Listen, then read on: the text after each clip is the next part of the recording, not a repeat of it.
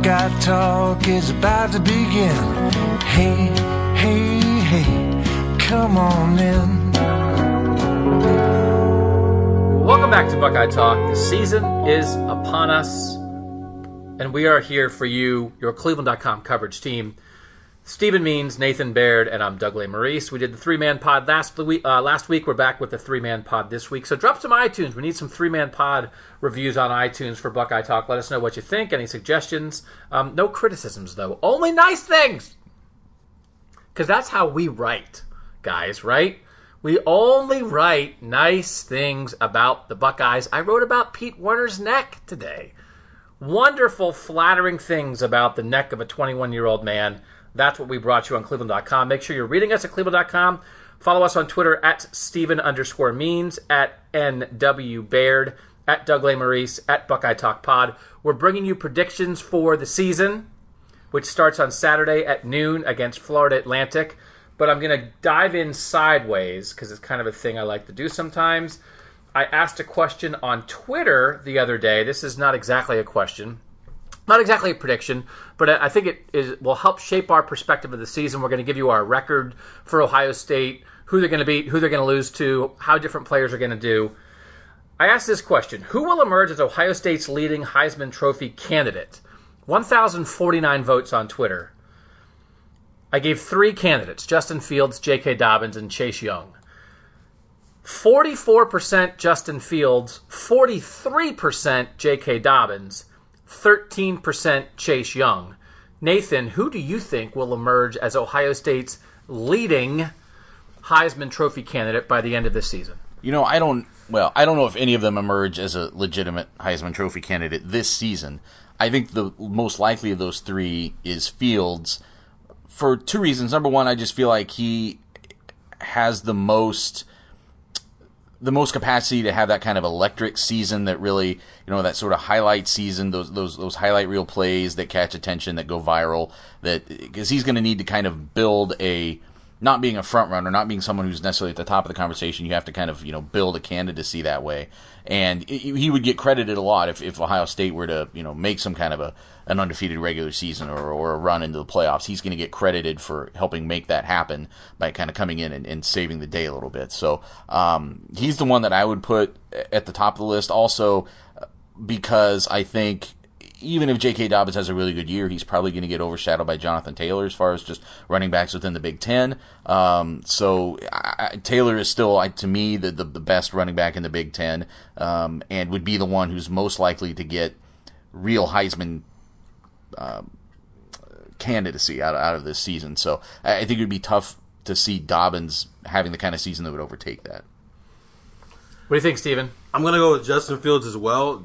J.K. Dobbins is going to get the ball a lot this year, but he's not going to get the ball the way Jonathan Taylor's going to get the ball, which if you're a running back, that's what needs to happen for you to be in that conversation. In the offense that Ohio State's going to run this year, you've got a quarterback who can throw the ball and who can run the ball. So that's two ways that he can generate offense for you.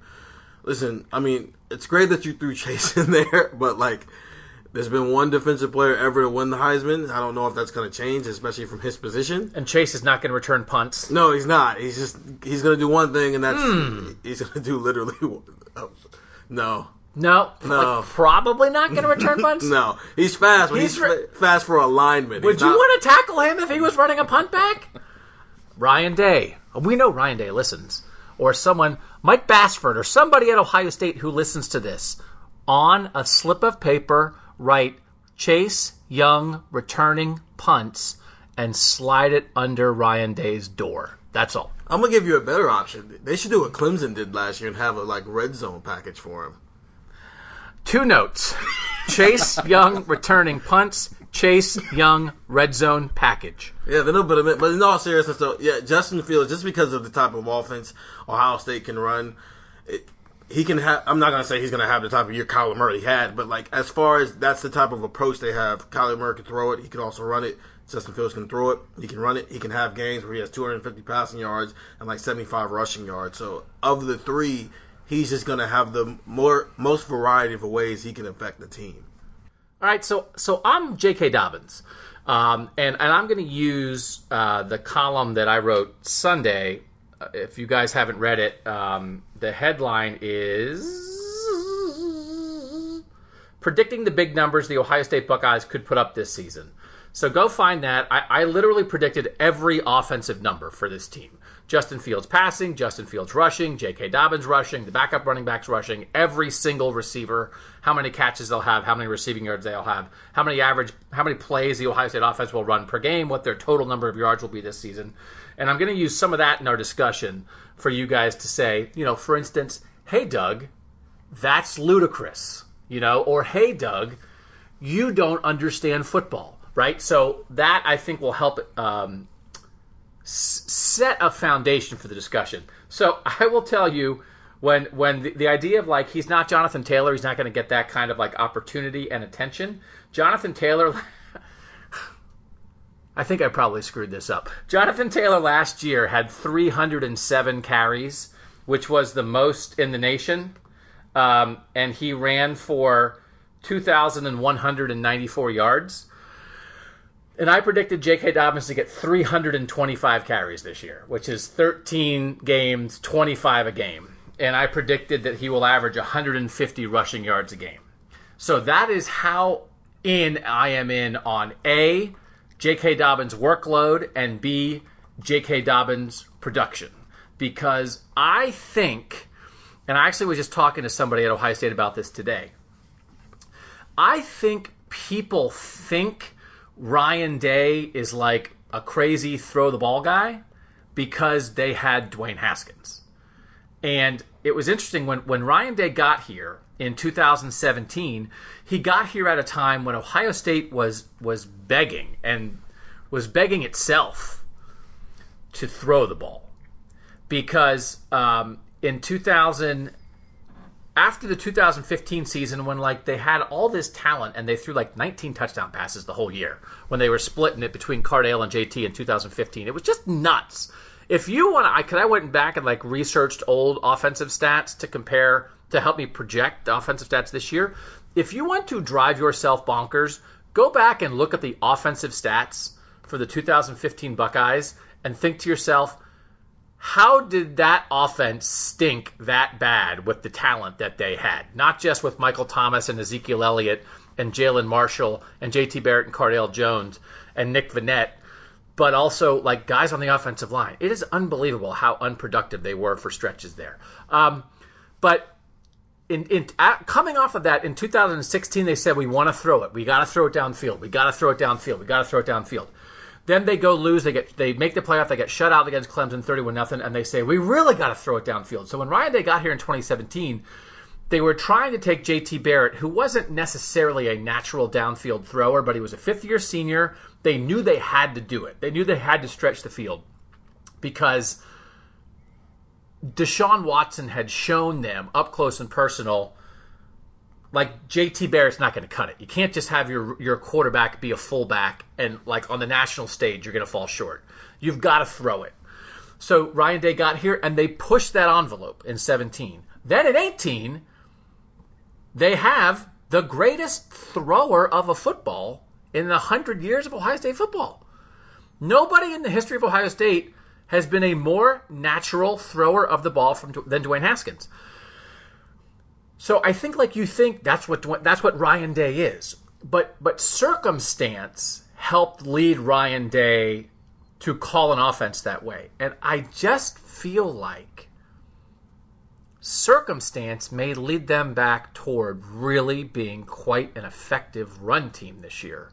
And I think if they're going to really effectively run it, while also trying to make sure they don't get Justin Fields beat up, that means more J.K. Dobbins than you ever would imagine. And so, in hindsight, perhaps 325 carries is a lot. Maybe I think he'll have games where he'll get 25. To have it be that so if you have a game where you have 19, now you have to have another game where you have 31 to average 25. That's kind of my point. I mean, if you're to average 320 carries even over 14 games, to get 320 carries over 14 games, that's 23 carries a game. Yeah. With a quarterback who also runs the ball a lot, presumably you're giving some carries to other guys in this offense. Although now you start to become a 40, 45 carry a game team. So I would argue. So now we're on this topic a little bit. We're just gonna maneuver around. You guys know how this podcast works. We bounce, we zig, we zag. What do you think the backup running backs are gonna do? And again, Nathan, you've been here for 6 days. Yes, 8 days. Yeah. But it has been an ongoing thing. We've talked about who's the backup running back, who's the backup running back, who's the backup running back. You wrote about it, Stephen, when it was like, okay, it's DeMario. But how much do you think they're actually going to give it to him? Because I think, here's my question. Who was Ohio State's backup running back behind Ezekiel Elliott? I know who cares? But it doesn't matter? No. Because you had Ezekiel.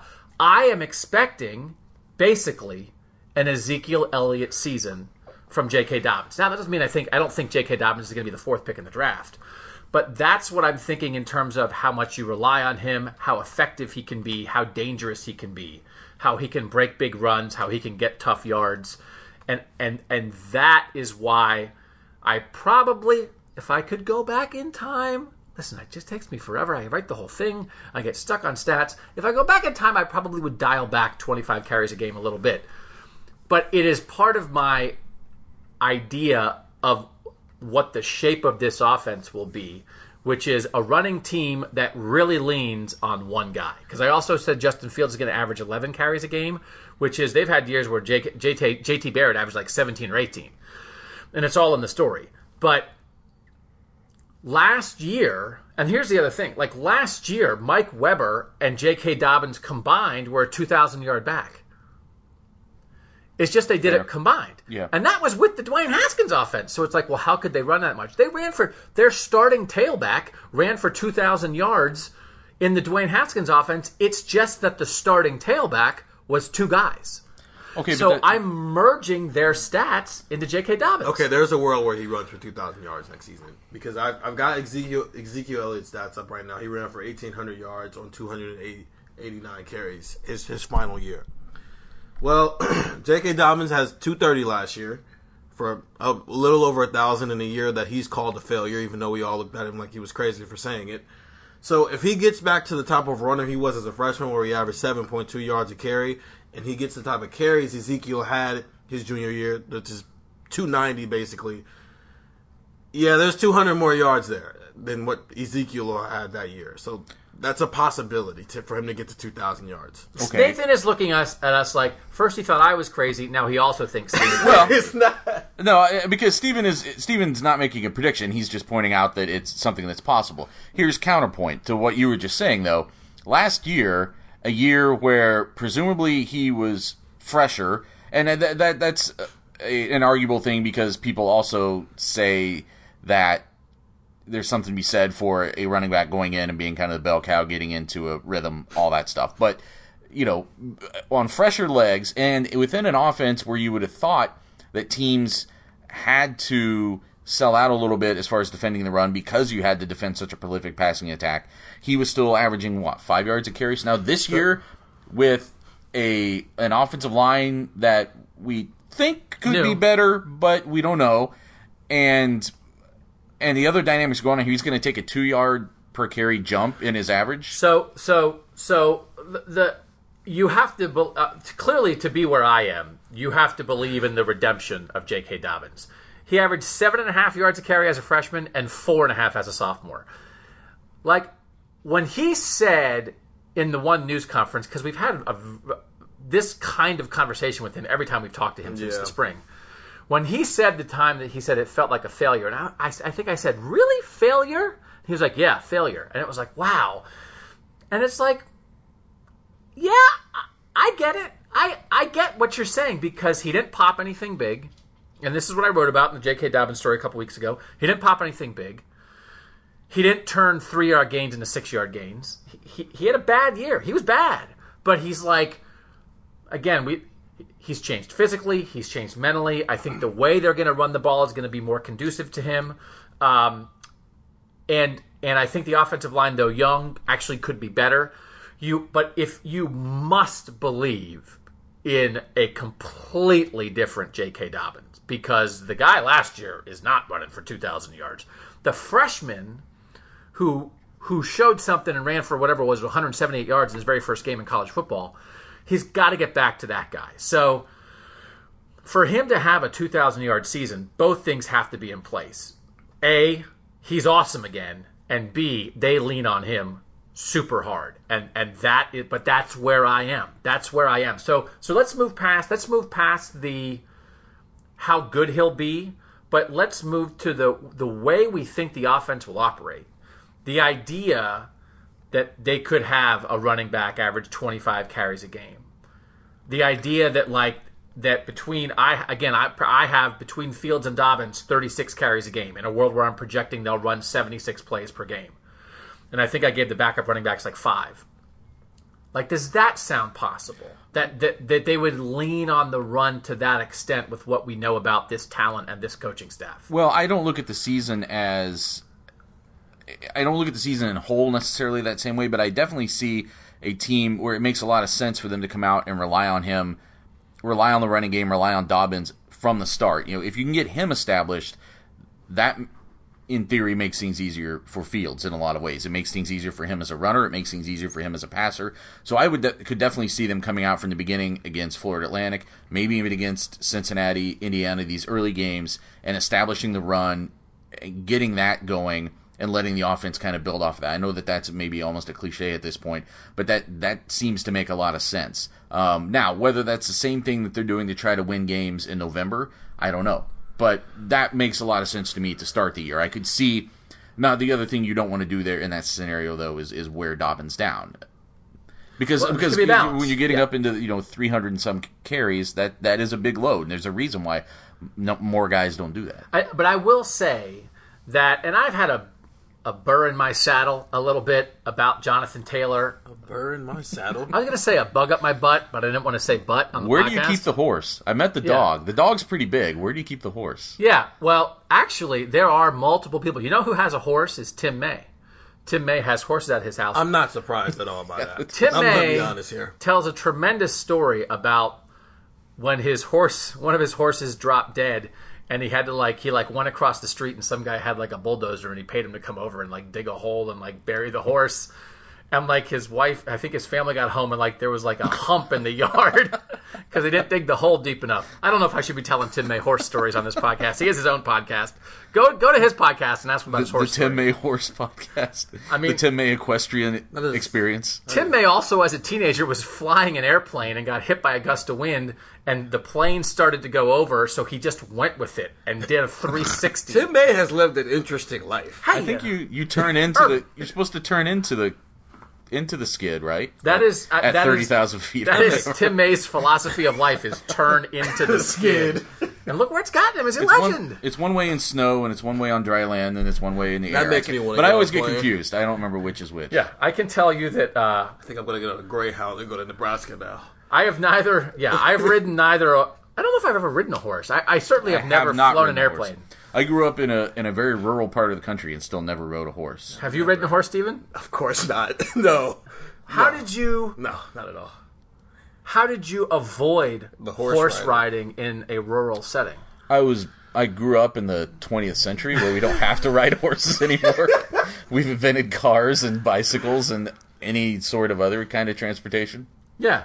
Basically, I mean, I grew up in a rural area, but I grew up in a town in a rural area. The farm kids all went out and rode gas horses. stations. This is, I feel like, a theme. Weren't we talking about the farm kids last week on this? We're very interested in the snooty farm kids was a big hit, I think.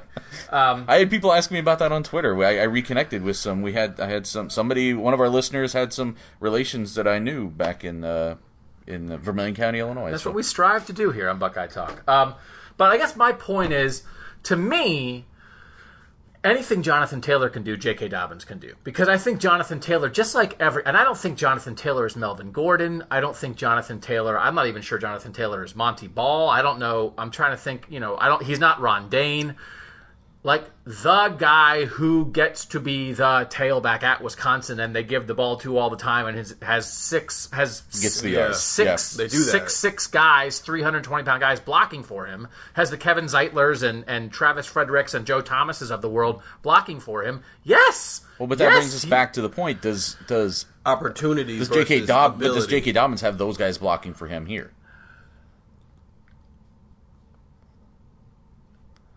Long pause. Dramatic pause. No. But I think, like, maybe again that 325 was really out of hand. I can't believe I get more emails about that. 325? You should have saved that That's for outrageous interesting. predictions. Yeah. We'll bring it back. J.K. Dobbins will carry the ball It'll be a 51 fallback. times against Florida Atlantic. I think he can be. So I guess part of my point is there's the statistical Jonathan Taylor, which is what we're talking about because we're talking about predictions. But there's also like Jonathan Taylor, the running back, the effective football player. I think J.K. Dobbins is as good as Jonathan Taylor. And I know people have high praise for Jonathan Taylor, and he's really good at finding holes, and he has good balance, and I think he is a complete running back. I think J.K. Dobbins, everything was the worst of all possible worlds for him last year, and I think they are... If you're... And we talked to Ryan Day and the assistants and 3 players on Tuesday, so now let me springboard to the next question. Do you think that Ryan Day is interested in trying to do things to help ease Justin Fields in and try to make life easy on him for the first month of the season? Yeah, 100%. And I think that's part of the reason why he's putting such pressure on J.K. Dobbins to come out from the get-go and have such a big-time year is because he knows he's got a quarterback who's still learning. And I think it's part of the reason why he'll say Justin Fields is a starter, but like that just means he's taking the first snap against Florida Atlantic, which we all know Justin Fields is going to be a starter all year, but he hasn't. It doesn't feel like he's 100% comfortable with just giving him that role yet, just because he's still learning a lot of things, and he's the most experienced. He's probably the most experienced guy in that room outside of Chugginoff, but like that's not saying much because he's only been here for 6 months. So he's putting an animus on other players to kind of step up in place of Justin Fields until maybe Game 5 or Game 6 when Justin Fields feels a little bit more comfortable. I will say I'm intrigued to see how they approach the passing game in this first game because you do want to protect him. You want to see at the same time though what he can create with his own legs, and that's as much in the passing game as it is the running game at times. Yeah. And this team has not played games other than scrimmages with Justin Fields as its quarterback, and there's still, I believe, is probably some growing and some gelling that has to happen that can only happen in game scenarios where guys start to learn how he plays, how he starts to learn how other guys play, and how much are they just going to... This game should afford them some opportunities to turn it loose a little bit and to take some chances. They should have the kind of lead where they don't have to really manage the game as much. Because at some point this year, you're going to need Justin Fields to go out and win you a game or lead you down the field at a crucial time and take chances and take those chances that pay off in big ways. So I think some of that has to start happening even in a game like this where the stakes shouldn't be that high in the final minutes or the final minutes of whatever portion of the game he plays if it doesn't get all the way to the fourth quarter. I do think I think J.K. Dobbins is going to have like one of those games on Saturday where he runs like 18 times for 211 yards and 3 touchdowns or something. And I think there's going to be like a national college football reaction of like, whoa, that dude is back. And I think that we might be I'm prepared for a September of like, hey, J.K. Dobbins is back. He's as good as any running back in the country. Boy, like all these eyes were on Justin Fields, and Justin Fields is like solid, and things are working for Ohio State. But I really am just prepared for... I mean, this dude burst out of the gate as a freshman. And again, last year was just shocking. I am just completely prepared for, from an opportunity standpoint and a performance standpoint, the absolute reemergence of J.K. Dobbins as like an All-American candidate. I think that happens more likely in October as far as turning heads like that, I don't think it happens necessarily against the September schedule. I think if he goes out and runs for 200 yards and 3 touchdowns against Florida Atlantic or Miami of Ohio, I don't think that creates the same kind of buzz than if he does it against Michigan State. No, I do. I think it creates that type of buzz, and I think it's going to be a needed buzz because, like you just said, Doug, it's probably going to take a little bit of the attention off of what Justin Fields is or isn't doing if your running back is running for 200 yards, regardless of who it's against.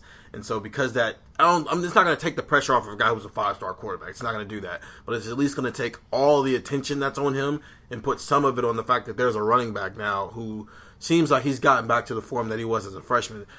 But with that, here's my first game covering here was the Nebraska game, and that was a game where they were coming off of a loss and they were trying to reestablish the running game.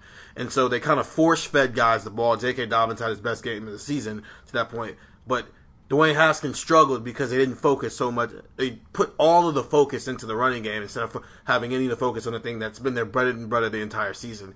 And I don't know if that's going to happen if what we're saying with J.K. Dobbins happens, where they kind of give him the ball so much that it kind of, it hurts the passing game, and then we're here in week 7 or week 8 when they're coming off of a loss, and now they're trying to force feed passing because they need to get that rejumping, and now it kind of messes up what J.K. Dobbins has going on. I mean, it's a very good point. I think that's actually part of what happened last year too. Is like they had trouble they leaned on the pass so much. Then sometimes when they tried to emphasize the run, the pass got thrown off. But I think J.K.'s season was affected in part by some of the RPO stuff, some of the run blocking, which was thrown off by the fact that they were pass blocking so much and they leaned so much on the pass.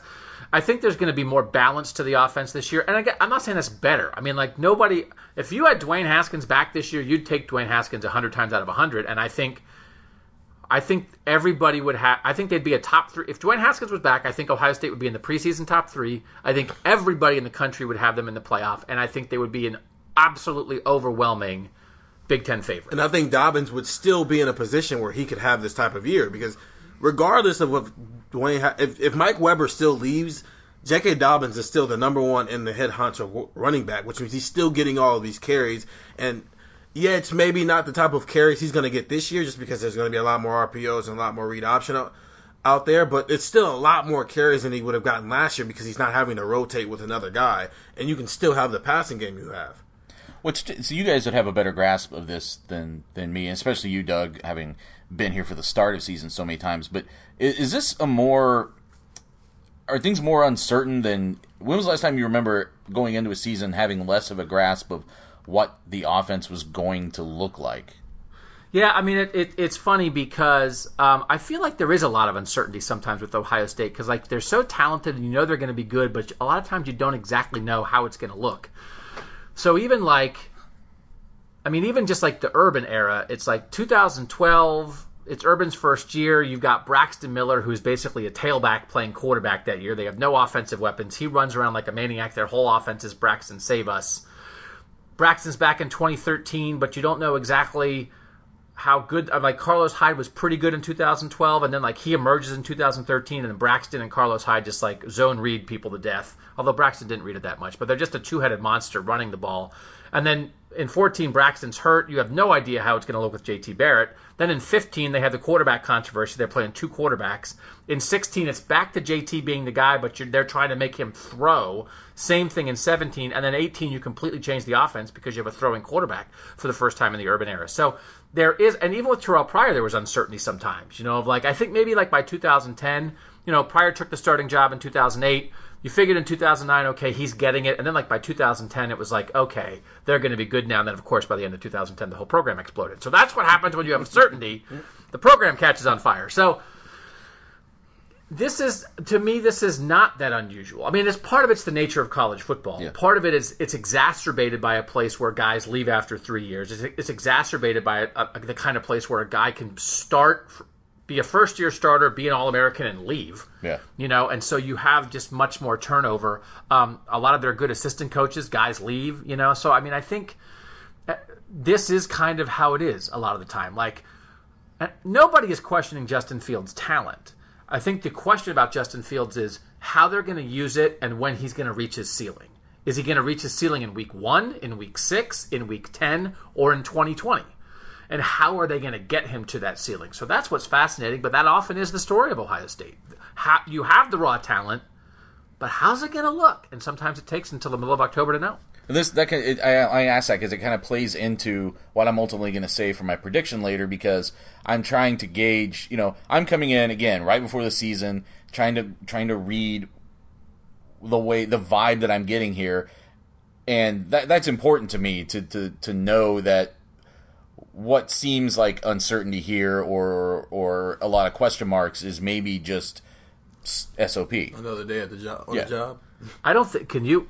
What is that? Standard operating. Oh, I thought it stood for something else. Jeff Hafley said an NFL word today at the podium. Yeah. I asked a question of Jeff Hafley, who's the co-defensive coordinator, about coming from the NFL, and you could tell he was kind of sick of that because we've said that kind of thing to him a million times, and he was like, "Well, I've been in college football 10 years, and I was only in the NFL for 7 years, so it's like I'm really a college guy." And I said, in your heart, you're a college guy, and he's like, "I'm here now, aren't I?" But he also said the S word at a news conference, and I wanted to say, Jeff, that's not what you do in college. College guy would know that. What's the SMH? When SMH became popular, shaking my head, right? Yeah, I know, but I'm trying to think, what did you think it was? I thought it was the S word in my hat. like this thing happened, SMH. Man, crap in my hat. I can't believe that happened. Is that a real saying, though? Yeah. No. I was curious. So why would you think that was a thing? I'm just trying to... I see SMH. It's oh, man. Did you hear what happened? Did you hear Miley Cyrus and the guy who plays Thor getting divorced? Crap in my hat. It's like something a 65-year-old man would say. Well, it made complete sense in my head, and then it was like, no, that is not... My favorite one of those. You see these things pop up on Facebook every once in a while, text messages gone wrong or text exchanges with your parents. And one of them was somebody had gotten a text from their mom that was like, "Sorry to tell you that your grandma passed away today. LOL." And the kid was like, "LOL? What are you laughing at?" He was like, "No, LOL, lots of love." No, Mom, that's not what LOL means. Grandma's dead. But SMH, I think that's another. Yeah. That's the new winner. Wow. That's how my brain works. Okay, so I don't want to spend too much time on Justin Fields running it because we talked a lot about running. I want to get to the passing game, which I think is super interesting. We want to get to defense. Then we want to get to our predicted records, which we'll do in the middle here, and then we'll get to your questions as always, and we will be getting to your questions from the Project Tech subscribers, $3.99 a month. We're rolling, people. It's football season. $3.99 a month. 2, 3, maybe 4. Often I take a break on Sundays. 2 or 3 text messages a day, straight to your phone, information and insight about the Ohio State football program. The numbers keep going up. I know a lot of the podcast listeners have become subscribers. We certainly appreciate that. It's a great way to support Cleveland.com. If you've ever wanted to support this podcast or support our work, you can do it by going to projecttext.com/Buckeye Talk. It is not a coincidence that our text subscription is called Buckeye Talk because we see it as an outgrowth of this podcast. It's basically little podcast snippets in your phone so you don't have to wait for this once a week. $3.99 a month. Try it. It's a 14-day free trial. If you don't like it, you text STOP. It hurts my feelings, but that's okay. We stop it. You don't get charged. If you like it, $4 a month, maybe you can swing it. We'd appreciate it if you at least try it, because most of the people who have tried it have texted me and said, we really like it. So we will be getting to questions from the tech subscribers later in this podcast. I want to talk a little bit about Justin Fields running the ball. Again, if you guys read this thing on Sunday, I'm just running through it so you can have it fresh in your head, or if you didn't see it, go read it. Here were the carries per game and yards rushing per game for recent Ohio State quarterbacks. Terrell Pryor in 2008, 11 carries for 49. In 2009, 12 carries for 60. In 2010, 10 carries for 58. Braxton Miller in 2012, 19 carries for 106, which is nuts. 2013, 14 carries for 89. J.T. Barrett, 2014, 14 carries for 78. 2016, we skipped 15 because of the quarterback mess. 2016, 16 carries for 65. 2017, 12 carries for 57. So one thing you'll notice there is most of those guys carry the ball less as they get older. As they get more developed in the passing game, they get more comfortable throwing the ball. The coaches get more comfortable with giving them more responsibility. They don't have to run as much. Troy Smith, I didn't go back to him. He's a great example of this. When he took over in 2004, he was running all over people. By his senior year, when he won the Heisman Trophy in 2006, he certainly had the ability to run, but he hardly ran at all because he was a complete, totally functional passer. Based off that, I said the average of those quarterbacks was about 14 carries for 70 yards when you look at Miller, Barrett, and Pryor. My guess at Justin Fields for this year was 11 carries per game for 61 yards. Again, the average of Barrett, Miller, and Pryor in their average year, 14 for 70. I said Fields, 11 for 61, which is about 5.5 yards per carry. Does that number sound in the ballpark to you of how you think this offense will function? Or do you think they will run Justin Fields less than that or more than that? Well, you know better than I as far as some of the X factors that go into that, which is, did those other teams have a passing game with as much depth and as many weapons as this one does? I mean, there are some other things that factor in here, how much you think they're going to feel like they have to just distribute the ball to these other playmakers they have. I'm going to go less. One, because there are weapons on the wide receiver front. 2, because J.K. Dobbins does exist.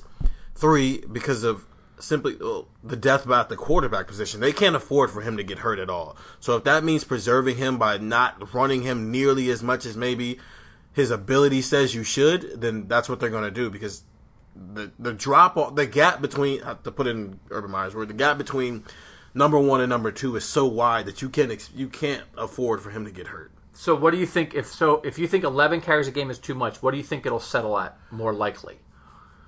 8 or 9, most likely, and 4 of them are because he kept it in a read. 4 of them maybe a called run, 4 of them maybe a scramble. Yeah.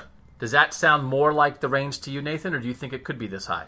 I think what you wrote makes a little bit of sense because, again, some of this is going to change as the season goes along, and there's going to be games where they need him running the ball late in the game, and that's not going to be the case in September, probably.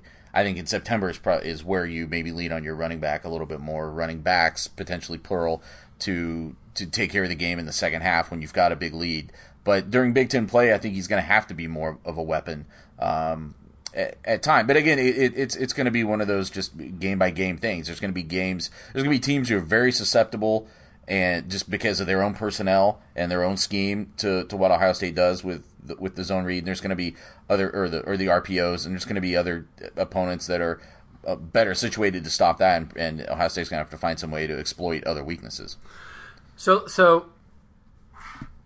let's get to the passing game, because the way you guys were just talking now made me want to ask this question: how good are these Ohio State receivers, really? How good are they really?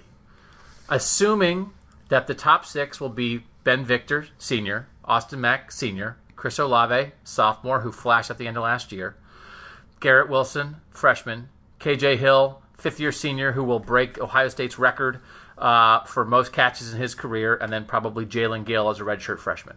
How good really are they? Is there an All-American? Is there an All-Big Ten receiver in that group? This year? Yeah. Yeah. Okay, so obviously, again, I'm coming from a place where I have not seen. I get it. You're the new guy. A snap of scrimmage. I keep putting that qualifier out there. Okay. Because here's what I will say. Just so you know, lack of knowledge on this podcast is no excuse for a lack of opinion. It's almost a prerequisite. I would say what I think the determining factor there is I think there are some guys who are not going to be listed in the number 1 spot on the depth chart who have a higher ceiling than the guys who are listed first. The number 1 guys in those rotations.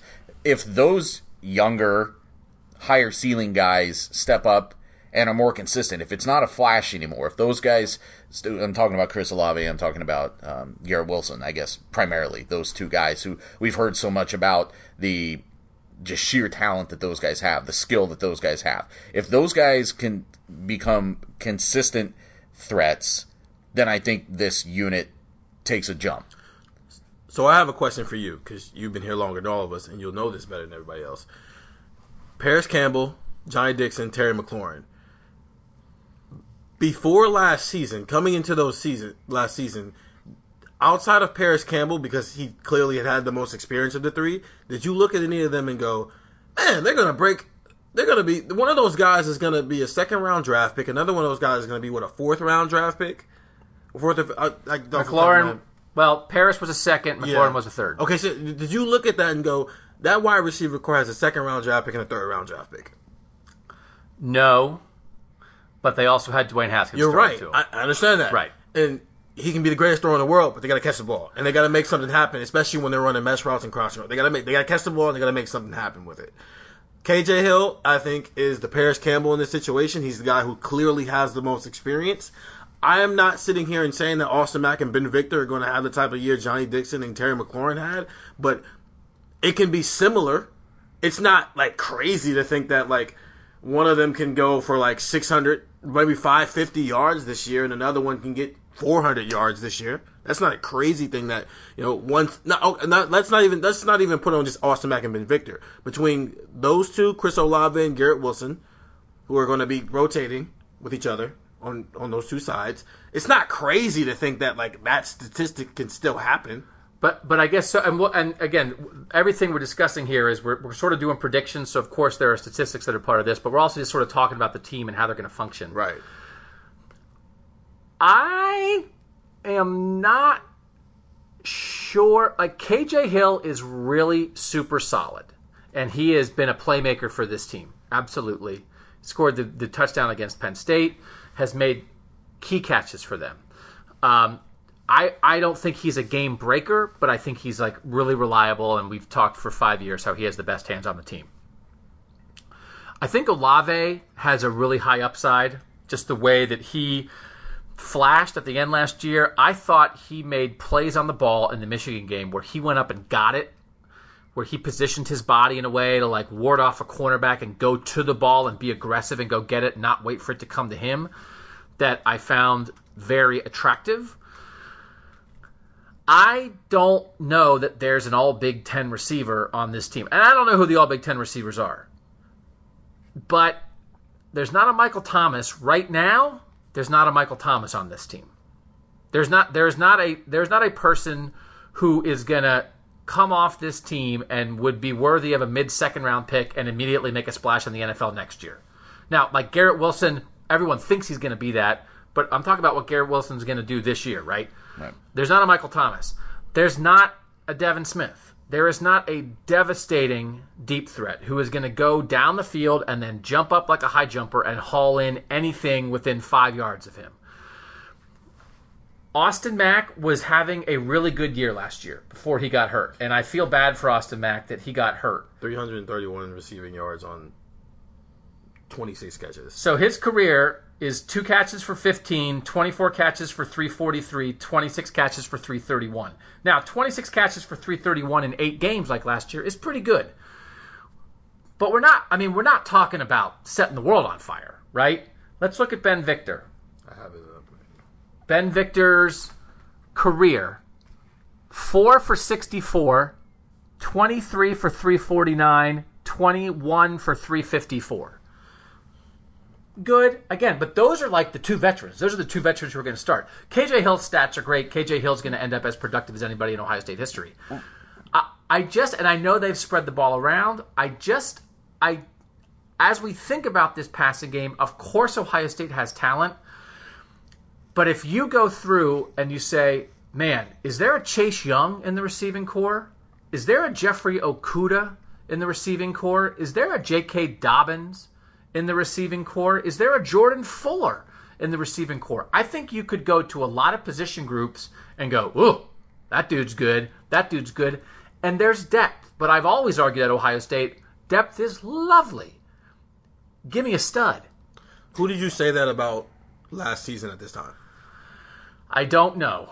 That's my point. And it was kind of my point too. Like, because you're naming Olave and Garrett Wilson, like those guys, if they take that jump and start to reach for their ceiling as soon as this year, that changes the narrative a lot with that receiving core. I'm speaking more It to... does.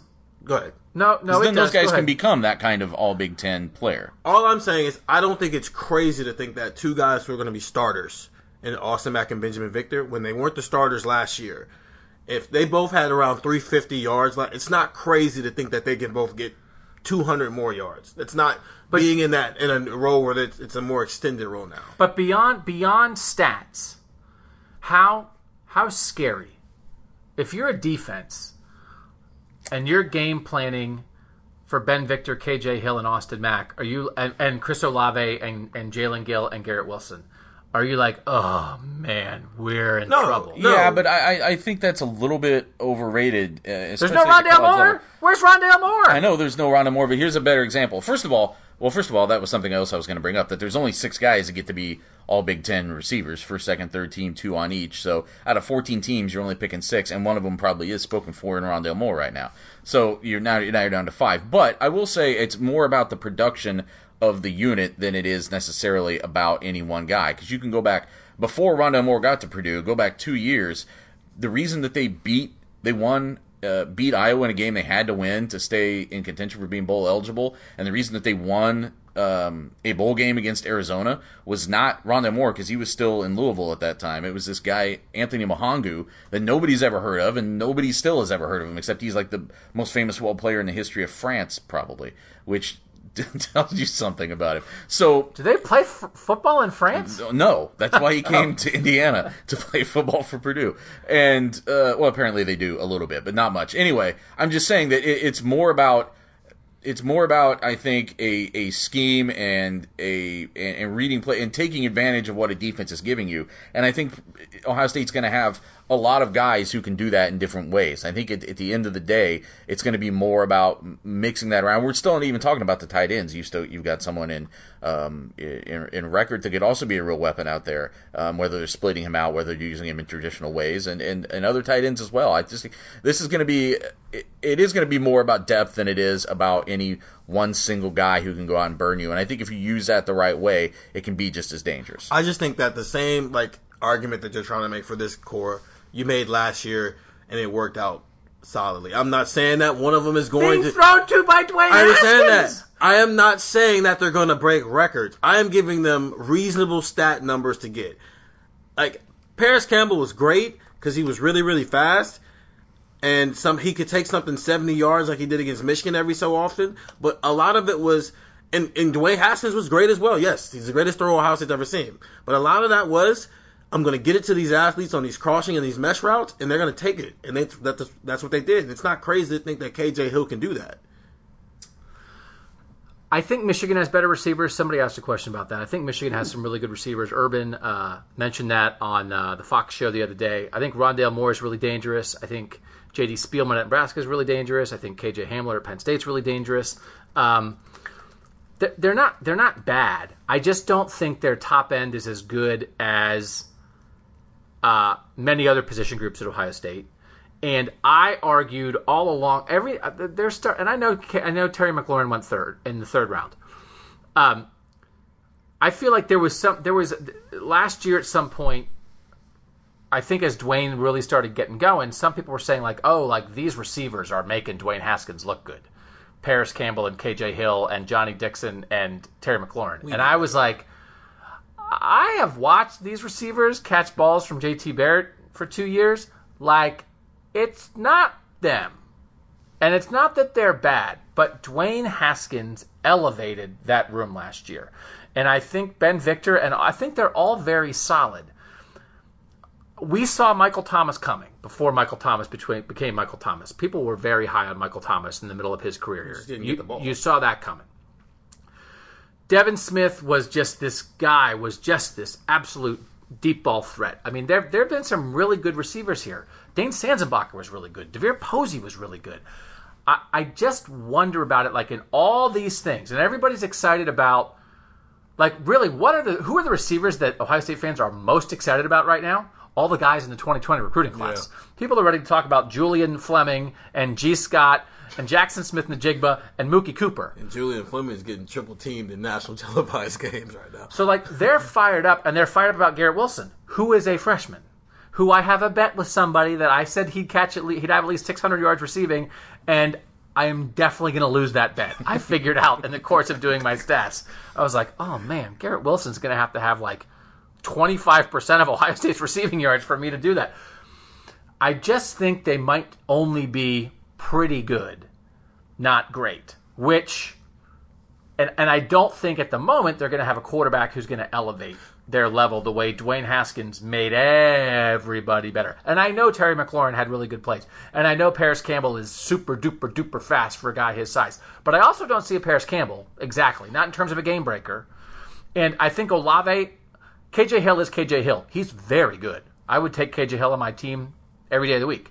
I think Olave has the best chance to be a game breaker kind of guy this year, but even that dude's only played 4 college football games. So is that more of an indictment on who's throwing them the balls than it is them then? If it's the same argument of, I don't know who, with the wide receivers, is that more of an indictment on Dwayne Haskins is just a better thrower than Justin Fields is? Well, I mean, so I said in the thing I wrote, it is wipe Dwayne Haskins from your memory. Right. I'm just saying, if the argument is the same, and the only difference is the guy throwing them the ball, well, I mean, but I wouldn't say it's the only difference. I'm not sure I see Paris Campbell's speed. Well, no, and I'm not sure as much Terry McLaurin had been around a long time. I'm just not sure about Mack and Victor. I don't know. I've liked Austin Mack since he got here. And the injury last year was terrible for him, and I felt terrible about that. And I think he's a great dude, and I think he's a really talented guy, but I feel like neither Mack nor Victor on a week after week consistent basis have totally put it together, and they're seniors. And they've had opportunity. And they've been good. But if you are assuming that this passing attack gets scary, you're assuming a jump to greatness from guys who have been here for 3 years and haven't made that jump so far. It doesn't mean it can't happen.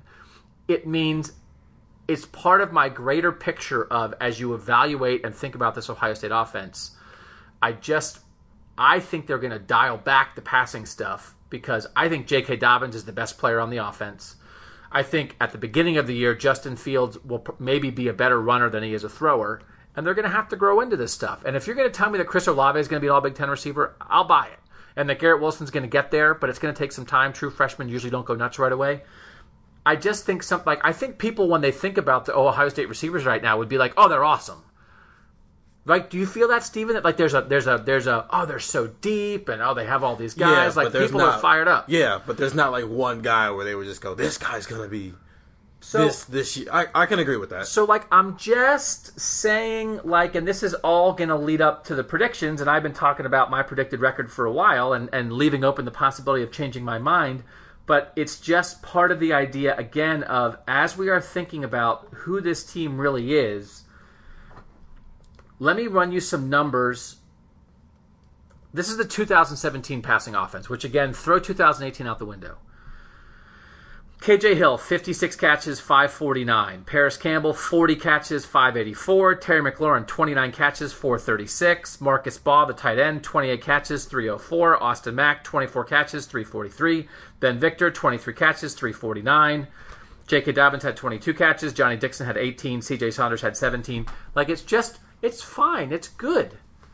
It is not super dangerous. It is not dominating, and I just think that's where they are. I think they might end up being a run-the-ball, defense-first team in 2019, which would be exactly the opposite of last year when the defense couldn't stop anybody, the run game was inconsistent, and Dwayne Haskins bailed these dudes out week after week with his arm. Is that taking a step backwards, though? And we're seeing what's winning a national championship. We saw that. And they took a step in that direction last year. Now, that guy who helped them do that to the max is gone, but that's what's winning a national championship is the vertical passing game. And you just went on a whole spiel on how Deshaun Watson showed them that the vertical passing game is what's going to compete at this level. So if we're going to sit here and say, well, it worked last year. They had one mishap, but it worked last year. And now this year we're going to take a whole step backwards because we don't really believe in our wide receivers, and our running back is just that good. And our 5-star quarterback is probably a better runner than a thrower this year, which is, all those things can be true. But if that means we're taking a whole step backwards from what's going to eventually compete for a national championship, then, like, what are we doing here? Like, I would view it as a step sideways while their quarterback learns. And I think in 2020, they can take a step forward again, and that Justin Fields might throw the ball with anybody. I just don't think it's going to happen immediately in his first year here. And I think in 2020, when Chris Olave is a junior, when Garrett Wilson's a sophomore, when Julian Fleming and all those recruits we just talked about are here and are helping out. Again, the person I talked to today about Ryan Day was just talking about the idea that the thing he likes about Ryan Day is that Ryan Day always fits his offense to his personnel. And I think at the moment, I think the personnel might lead to a really effective rushing attack and a passing attack that is a work in progress, that is growing, that is good, but it's not dominant and does not really look much anything like last year. Let's take a quick break. Like, we could do a 5-hour podcast. I don't know what we're going to do. We could do a 5-hour podcast. Nathan has a story. He has to talk to somebody. We have to write. Nobody's eaten yet. We have to get to your questions. We haven't even gotten to the throwing. We haven't even talked about the throwing numbers or the defense. We'll be back on Buckeye Talk. We're back on Buckeye Talk. There will be a day when right then you would have heard an ad for a discount cola, maybe. Like a not Coke, not Pepsi, maybe not RC, but like the next one. Like the fourth best cola on the market could be advertising on Buckeye Talk. brand, pretty much. Yeah. That's good. It tastes good. It's all the same chemicals. All right, let's run through some of the passing numbers that I predicted. And again, we call this game Why Doug is So Stupid. Justin Fields, I said he will go 247 for 390 for 2,990 yards with 30 touchdowns and 14 interceptions. That is an average game over a 13-game season of 19 for 30 for 230 yards. I said if he throws for 2,990 yards, that would have ranked him 35th in the nation in passing yards last year, and 30 passing touchdowns would have tied him for 10th. So an average game of 19 for 30 for 230 yards. Let's go back again. I think J.T. Barrett is a decent comparison. The average J.T. Barrett game, and 2015 is J.T. plus Cardale. 2014, 17 of 26 for 236. 2015, 16 of 25 for 189. Unbelievable. Squandering talent. 2016, 18 of 29 for 197. 2017, 17 for 27 for 218. That's the Ryan Day. I think that's the most, that was, to me, when I'm thinking about this passing game and the numbers of it, that was the best comparison because it was Ryan Day's 1 year here without Haskins. So what does a Ryan Day passing offense look like when he doesn't have the best passer in Ohio State history? It's 17 of 27 for 218. So I bumped them up a little bit for that. And again, I landed on 19 for 30 for 230 per game. Does that sound right? Too low, too high? Knowing that Dwayne Haskins threw for 345 yards a game last year. So I'm predicting Justin Fields 230. 345, it's not human! That still seems a smidge too high. Weren't we just last week talking about touchdowns and interceptions, and we were talking more like in the low 20s with similar number of interceptions? I would just like to state for the record that whatever I said on previous podcasts has no bearing on my current opinion. Nope. This is a whole new math that we're dealing with today. That sounds a little optimistic, but again, there's just so much we don't know, having not seen this offense really operate yet, especially against the team. There's so much we don't know, considering you still are eating tortillas on a mattress in an apartment that barely has electricity. Correct. Yes. Well, I'm I will say I always push back against, like, everybody's like, I can't wait for college football. And I'm glad fans are like that. Whenever writers are like that, I'm like, I can wait. I like the summer when I did nothing. I'm not like, our tax preparer's like, oh, it's April. I can't wait to work until 4 o'clock in the morning every night. I'm always like these college football writers who just can't wait for a huge workload. I'm fine. But I am excited because I'm so curious. Because I think most of the time when I think I have a vibe for something, I'm totally wrong. Mm-hmm. So it's like, I think I have a handle on this, which means they're probably going to come out and J.K. Dobbins is going to get 6 carries and Justin Fields is going to throw for 600 yards against Florida Atlantic.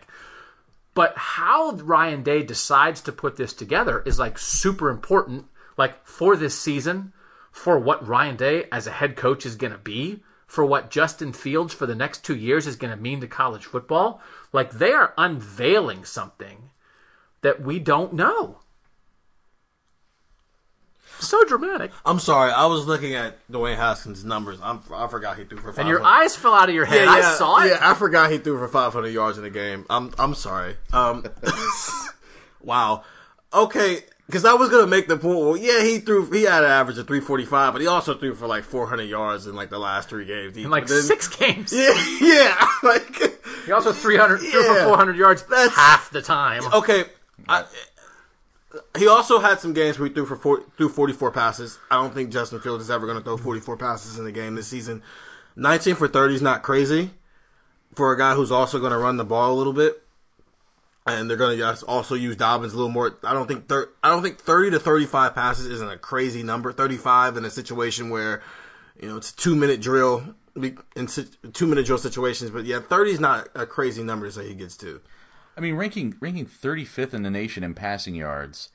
Think of how many programs are out there that still just chuck it. They're going to be more. They're going to be even less inclined to run the ball than Ohio State is. Like, significantly less inclined to run the ball than Ohio State is. There's probably 20 programs out there just like that. And now factor in how many more come from maybe more balanced offenses, but are just more advanced quarterbacks than Justin Fields is right now, or maybe have, as you were just alluding to, more receiving talent or top-end receiving talent than Justin Fields has. I don't know. To rank that high, I would think of him more, I'm not saying it's far off, but I was thinking more like the 2,700 range. For passing yards. Yeah. And probably still not quite getting to 30 touchdown passes. But again, he makes up with so much of that with his legs. The production will be the same. It's just a matter of how it gets distributed in some ways. Yeah, I mean, part of it's what they can do and it's what they want to do, and I just and again, I think the hard thing is, again, we're making like season-long predictions, but I am under the belief that like the offense that they roll out for Penn State in Game 11 is going to look a lot different than the offense they roll out for Cincinnati in Week 2. Literally what I was just thinking. Like, the question is, we're talking, boy, things are so uncertain. We don't really know what the vibe is. We don't know what this looks like. Do you think they know? I mean, do you think right now they're going in with a really precise idea of what this offense is right now and how it should attack teams? I think Ryan Day has a precise idea of where he wants it to start and where he wants it to end. And I do think he has a precise idea of how he would like to get there. And I think he probably has an idea of, like, we're going to run it like this early on. And again, he's the guy who's talked about the segmented season, 6 games and then your first bye. The first 6 games, I mean, it could be one of those things where the first 6 games, Justin Fields averages 21 passes per game. And the last 6 games, he averages 32 passes per game. That they really evolve, and so every team evolves, and everybody's like, everybody's always better in November. I get it. The defenses are better too, but I do think more than many seasons, this offense could twist by the time, and you're going to have to win games late in the year, because the first 6 games you have Cincinnati, Nebraska, and Michigan State. Michigan State's the 6th game, but those are like, you have 3 kind of easy ones. No offense to Indiana, but 3 kind of easy ones, and then you have 3 tougher ones. But then in the back half of the schedule, you got Wisconsin in the back half, you got Penn State in the back half, you got Michigan in the back half, you got like a sneaky little Maryland team that, like, Josh Jackson is like a real dude who just won the starting job as a transfer from Virginia Tech. Like, you got Rutgers in there and they stink. You got Northwestern in the second half. Like, you have a lot of stuff that I think you're going to have to evolve, because if you think, well, we'll just run over some people with JK early, I don't know if you can just like run over Wisconsin and run over Penn State. You're going to have to threaten, as you made the point, the idea of like, well, don't you have to throw it down the field to win? I think you do. But I also think it's just not maybe what they're going to do best, which is why, again, we're going to get to our records very shortly. But I'm not going to run through. Go read it. Go read it. We're writers. We're writers. Talking is easier. Writing is hard. It takes me 8 hours. It took me 8 hours to write this. Go read it. Nobody read it. I write about the Browns. If I said Baker Mayfield shaved his armpits, I'd get 10 times the number of people who read my thoroughly made up stats. Do you know how long it takes to make up stats? Yeah. I'll read a couple receiver statistical things, and you guys say higher, lower, or Doug, you're a genius. KJ Hill, 56 catches for 560 yards, leading the team not in receiving yards, but in catches. So 10 yards a catch, pretty much. 10 yards a catch. That sounds reasonable. That sounds about right. And the interesting thing will be all 56 catches will be for exactly 10 yards. I'm going to go higher. You think he'll be 60 in the 60s? More productive? Because he had more last year, but like 2 years ago in 2017, he led the team in catches with like that number of catches. Especially because I think Fields is going to lean on that a little bit more early on, so he'll maybe get more catches than maybe he should. Just because like that's your most experienced guy. He might be the safety valve, the guy you feel confident in every time you get. When all else fails, just find 14. He had 70 catches for 885 last year when he was second on the team, but in 2017 he had 56 catches to lead the team, which is part of why I landed on 56 again for 549. So basically I'm predicting him to duplicate the year he had when he was catching balls from JT Barrett instead of from Dwayne Haskins. Here's a terrible segue. If he were averaging exactly 10 yards a carry, or 10 yards a catch, how far into the season would they have to go before they decided to just start throwing it to him every single play because he would have to get a first down? Like they would, at some point you would have to test that theory, right? Yeah. That he has to get a first down every time he catches. But then he gets but the problem is, what if you're like on like the 11-yard line and you need to score and you throw him the ball and then he falls. Right. Or you drop back and get sacked and now you can't just throw to him because you need more than 10 yards. Yeah. Right. Or they start like quadruple teaming him like right at the first down marker. Well, wouldn't you just like do some kind of max protect offense and throw to him? And I don't know. He always gets 10 yards. But then it's like, Ryan, the fact that KJ Hill, every one of his receptions this year has been for 10 yards, does that really open up the deep passing game? Because the defenses have to defend the 10-yard throw so much. But then he would be like, well, why would I do that when we get to throw to him 10 times? He gets all the way down the field. Hypothetically, Ryan, if you could get 10 yards a play every single play, would you take it? This is a ludicrous tangent, but it's like my little homage to Effectively Wild, the baseball podcast. If anybody ever listens to that, they always come up with those crazy theories like, well, if there was a batter who did this, like how long before a team would just decide to do this with him, that kind of thing. So, I'm in favor of this. We can add that segment. It's a fun little like crazy thing. So people need to send us those kind of questions. And we can. But the alternative needs to be either you get the 10 yards or you get nothing every time. Yeah, well, that's because it would just be incomplete. No. Like it's like, say he catches a screen pass. Oh, if he gets 6 yards, you get it back at the line of scrimmage. You go back. You gotta go back. Okay, yeah. Well, because the flip side of it is how long would opposing defenses adjust and just never let him have the ball because he was always getting 10 yards. Right. But then again, that might open up the 80-yard pass. Yeah. Right. Chris Olave, 46 catches, 650 yards. That is second on the team in number of catches, the most receiving yards. So he's your deep threat. And it's a little confusing. So it does seem like Victor and Wilson are on the side where they're going to be more like the one-on-one matchups, and that Mack and Olave will be playing in the Z receiver, which theoretically is a little more of the deep threat, is more what Johnny Dixon and Terry McLaurin did down the field last year. So I guess, again, things can, anybody can do anything, but that would be maybe, yes, he might be, I think, on the list of receivers, the guy who has the best chance to be the most productively consistent downfield receiver. Question I should have asked before we started. Is this 12 games, 14 games? Everything is I went by 13 games, okay. Which is not making the Big Ten championship and making a bowl, which again is telling you something about my prediction. So It's so hard in college football because Yeah. it's like, I mean, they're certainly not going to play 12 games. They're going to play at least 13. They could play 14, but they haven't. They've played 14 the last couple of years. They've also played 13 a lot. So let's get to the guy everyone's talking about. I have Garrett Wilson, 25 catches, which is fourth on the team behind Hill, Olave, and Mack for 420 yards. Again, my bet is for 600, and the guy said, "Do you want to go double or nothing?" on like something else, and I was like, "No, I'm just going to take you to Chili's once."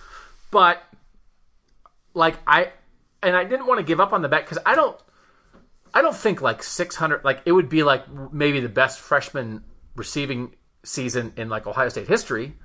But if he's awesome, and again, what I said about the receivers, I think if he's awesome, if he's Michael Thomas, but he's just a freshman and he's coming along, but he's going to be a first-round draft pick in 3 years, then I think that might be out there. It's just hard to maybe predict that. But does the idea of 25 catches for 420 yards for Garrett Wilson, does that seem high, low, or good? That seems like the ceiling to me in a little bit, that especially is in terms pretty of good. yardage. Yeah. Only because they have said they're going to spread it around this much. Like, there's nobody, I mean, really, no matter who emerges, I don't think they're going to get a ton more targets. At least early on this year, they've said, they've stated they want all 6 of those guys rotating the way that they've done it. So that sort of does put a ceiling on any one player's production, and kind of goes back to what I was saying before, that it's really more about what the unit compiles than it is about any one player breaking out numbers-wise. I agree with this one spot on. Okay. And again, that's 25 for 420.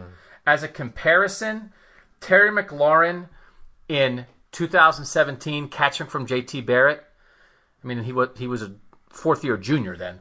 But Terry McLaurin had 29 for 436. Yeah. So it's like, can Garrett Wilson as a freshman be as good as Terry McLaurin was as a junior? And I like Terry McLaurin, but I don't think Terry McLaurin is great. And I think Garrett Wilson might end up being great. So, like, to me, if that's your comparison, it's like, well, yeah, I think he could do that. The thing... It's starting to sound a little high to me then, actually, if you explain it like that. Only because I think McLaurin at that stage of his career probably a more consistent player, as opposed to, I think you're going to see ups and downs from Wilson, as you will from any freshman. There's going to be a couple games this year where he really, like, he puts together a couple of really big gains, and then other games where he's almost invisible. Yeah, but that's a talent versus experience type of thing right there, and I think in that situation, talent wins out. Just to, like, throw this out there, the only one I really disagree with is the J.K. Dobbins, DeMario McCall one. You have J.K. Dobbins with 14 catches for 82 yards and DeMario McCall with 11 catches for 82 yards.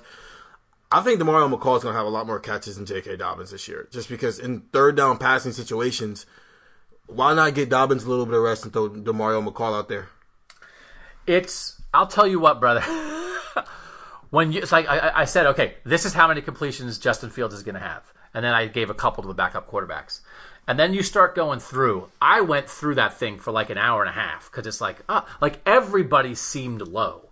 Like, I just went through first and did like, this is what I think. And then I added it up and I was like, I have like 91 too many completions compared to what I had, how I think the offense is going to work. Because that's the thing with this team. It's like, do you think Jeremy Ruckert's going to be pretty good and do some stuff? Yeah. Do you think DeMario's going to be pretty good and do some stuff? Yeah. Do you think Garrett Wilson's going to be pretty good and do some stuff? Yeah. Do you think Mack and Victor are solid veterans who are going to get their share of things? Is Olave going to break out? Yeah. Is Rashad Berry and Luke Farrell as your second and third tight ends going to do some things in the red zone at times and catch some passes? Yeah. And it's like, okay, are you going to have 14 different guys catch 20 balls? Something has to give somewhere, and there's going to be a guy that like everybody's excited about, because if you can go through the pass catchers, Jalen Gill's a top 25 national recruit. And we don't know if he's even going to be on the rotation over a tight end. People are excited about so many different guys. There has to be somebody who ends up not doing what people thought, because there's no way that everybody can reach the ceiling that people think they might have. But this is my point, that you don't in this scenario, then you don't necessarily need a Megatron or a other great receiver, I don't know, Justin Blackman or Jerry Jeudy. Paul right now, Warfield. Like, you don't need a phenomenal first round All Big Ten, All American kind of talent. If you're putting 8 guys, including those tight ends, on the field every game, you've just got to find the one that game has a significant advantage over your opponent at that opposing position. Right. And it may not be a receiver one week. It may be one of those tight ends that can really kill somebody.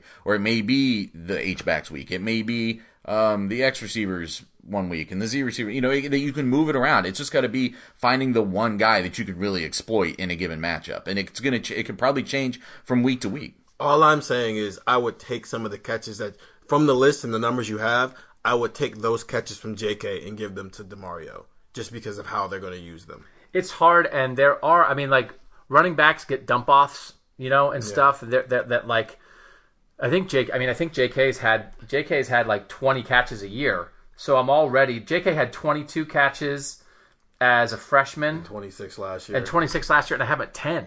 It's like I cut JK's receiving in half to wedge myself into the box of my own making. Yeah, I'm wedged. Yeah, you definitely gave the tight end some love. But if you look, Kevin Wilson would love you. the tight ends, as I explained, my tight end totals, I have the tight end totals as 40 catches for 430. Which isn't for the top three guys. Yeah. Last year, the top three tight ends had 30 catches for 296. So it's like we've talked about the tight ends so much. Do you think as a group they'll have 10 more catches? That's not even one more catch per game. Do you think they'll have 130 more yards receiving? Even that's not that much of an uptick, because here's the problem. I have them completing 131 fewer passes than last year. Right. And when you take 131 receptions out of an offense and try to distribute it through 15 guys, right, you slice everybody's numbers in half. So I think that is a world, and maybe I went too far, but yet when I said that, my Justin Fields passing numbers, you thought maybe were still a little bit too high. And that's 131 sliced off Dwayne Haskins completions. So again, it is just a reminder of we cannot live in the Dwayne Haskins world. Because if you at any point try to compare this passing game to last year's passing game, you will drive yourself crazy. And it's not that this passing game is going to be bad. It's just that it's not going to be run by the greatest thrower in Ohio State history. Nathan has a job to do. We'll be back after this on Buckeye Talk. All right, back on Buckeye Talk. Nathan just had a really good interview that's going to lead to a really good story that you can read on Thursday on Cleveland.com. I have no idea how we're going to squeeze all this stuff in. I was just writing down something for my Ohio State talent theory, which I also would like to trot out at some point tonight. Let's get to records, though.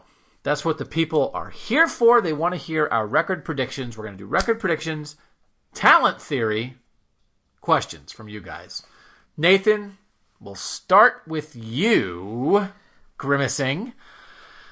Ohio State in a 12-game regular season will finish with what record?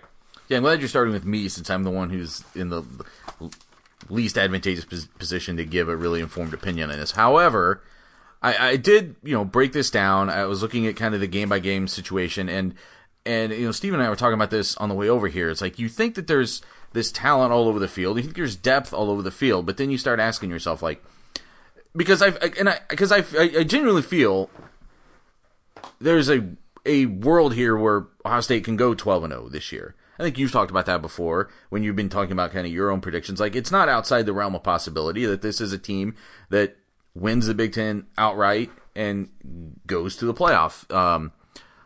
But is this a national championship caliber offensive line?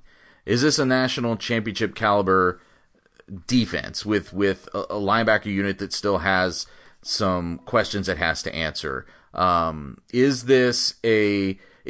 J.K. Dobbins for real? Is Justin Fields ready to step up and take this team to that kind of level and have that kind of season? There are enough questions out there that, and then based on, let's just see what we've seen from Ohio State the last couple of years, where they tend to go on the road and stub their toe at some point. Is there enough here that you think that that's not a potential outcome for this team? Is this the year where Michigan has just pulled ahead of them just enough to win that game in its home stadium? So ultimately, the number that I landed on was 10-2.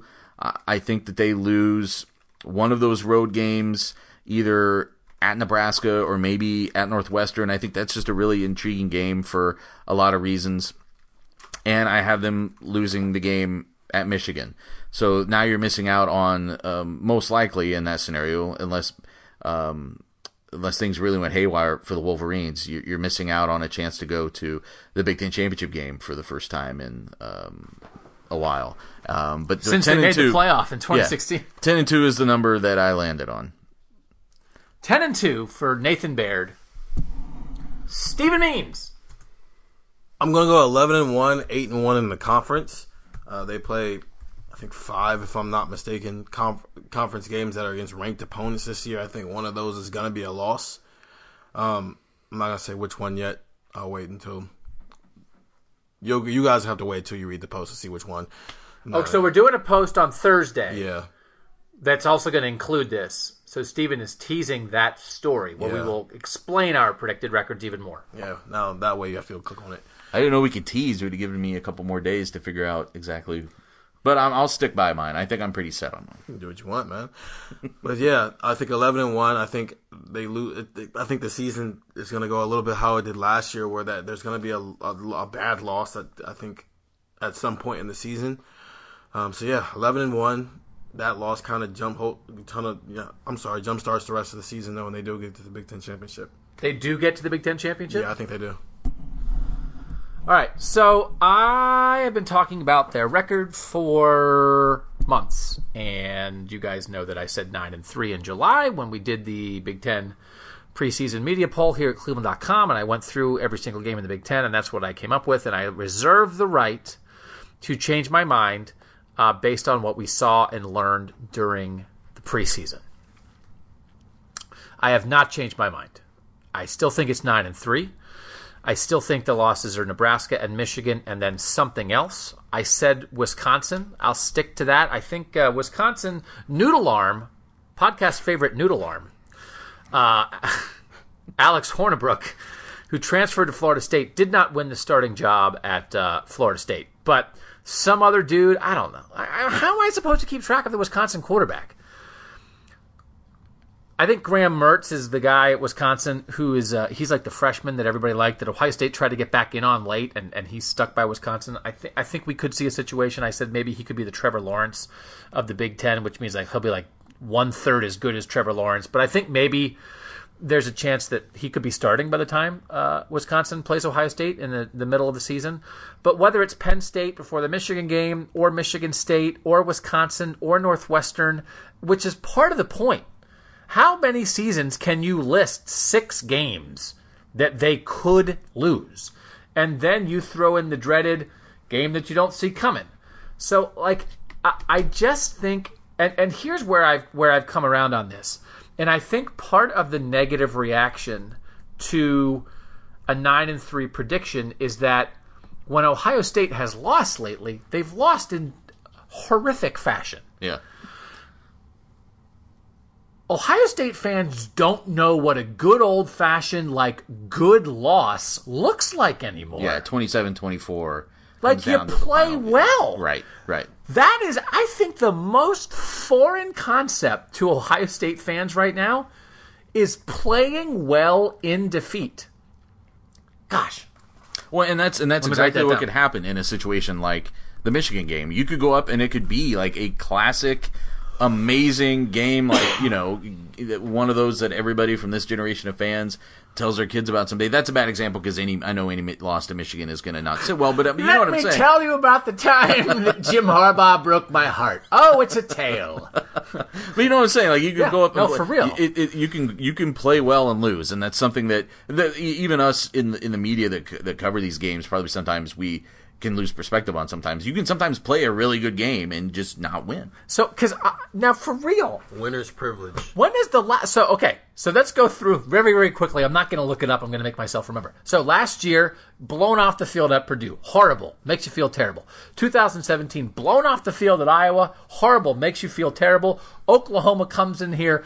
Baker Mayfield literally stabs the field with a flag. But it was in a way that people didn't come out of that game saying like, well, we played great and Baker Mayfield just was too good for us. It was like, oh my God, we don't have somebody like that. Like it wasn't a bad loss because Oklahoma was awesome that year. Oklahoma should have played for the national championship. They blew the game to Georgia.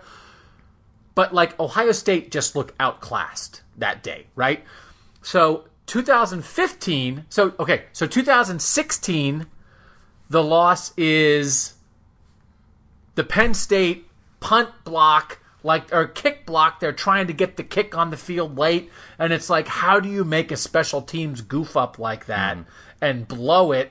And they back into the playoff by not making the Big Ten championship game. But that was like, Penn State was good. They lost to the team that won the Big Ten, and it was on the road. So it was like an excusable loss, but it was like on a goofy special teams play that you were like, oh, how did that happen? Well, yeah, and going back to what I said, like, you can play great, but and this is where it comes in from a media standpoint. Usually, what you end up writing about that game is still the 3 plays that decided the game, which probably didn't go the way of the team that lost the game. So, but there was like an Ohio State like mistake. Like, they rushed the kick, they missed the block, and it's a punt block. It wasn't like we scored, they scored, we scored, they scored. We got stopped just short of a first down. They scored, we lost. Right. You know what I mean? So that's 2015. That's 2016. 2015 is you're the best team in the country. You can never figure out an offense all year. You blow it against Michigan State, and you leave that field feeling like we are 3 times as good of a team. Again, Michigan State made the playoff that year, but Ohio State left that field knowing they were better than Michigan State and felt terrible about that loss. Also, squeezed in there was when Clemson blew you off the field, and a 31-0 loss in the playoff in 2016 that was so bad people would have wished they didn't make the playoff. The Virginia Tech loss actually wound up being understandable, but it was like Reese Davis dubbed it the albatross that hung around their neck, right, all season. It was weird. They played the Bear defense. The Bear defense was like rocket science. Nobody could figure it out. And you left that game feeling like, oh, what is wrong with these guys? And then they got it all together, and it was great. But in that moment, that loss felt weird and terrible. 2013, they're undefeated, so they lose the bowl game. That actually was the last one. That might be the one, because they lose the Big Ten championship game to Michigan State that everybody thought they were going to win. And in 2012, they went undefeated. 2013, the bowl game loss to Clemson was sort of like, dude, Clemson's good. Like, Clemson has like 11 NFL receivers. I don't know what the heck we were supposed to do. They finally started Von Bell. That was a plus. But man, it didn't matter. Like, we couldn't stop those guys. I think that might have been the only loss of the Urban Meyer era where you were like, well, better team beat us. So you don't know what that is. But here's a secret, Ohio State fans. That's college football. Yeah, everybody. We played well and lost to a better team. You know what that's called? That's called everybody who played Ohio State for the last 25 years. Yeah, I was saying most of college football actually is we played as well as we could, and Ohio State still left whatever up our up our backs, the tread marks. Skid marks? The tread marks. Yeah, I started to say skid marks. That wasn't the right word. The SMH. The SMH. Oh, the SMH man. Marks. Yeah, I mean, that's, so, I understand that, that does kind of color fans' perspective. But again, I think, and that kind of takes me to my other point, which is that the difference between 12-0 and 10-2, sometimes it's a gulf in how you look back at a season, how you judge a season in retrospect. But in the moment, that can be a very, very short, a very, very small margin between 12-0 and 10-2. So my 9-3 includes no blown off the field, embarrassed losses. It really, I said you're leaving open the possibility of the loss you don't see coming. That's not one of my losses. My losses are like, you play well. Like, I'm assuming that Ohio State plays pretty well 12 straight weeks. But in 3 of those 12 weeks, in a world where there are 6 games you could lose, and I know people have said, I'm going to sum people the heck out of this discussion, because I got some people like a mamma jamma today on another podcast, and you know who you are! Ari and Bill started a podcast. Here's the deal. You are allowed to listen. I can't tell you what to do. You have free will. But if you listen to their podcast and as a result stop listening to our podcast, I will send a robot to your house to murder you. You can do what you want as long as you keep listening to Buckeye Talk. I think you should listen to both. There's a lot of time in a week.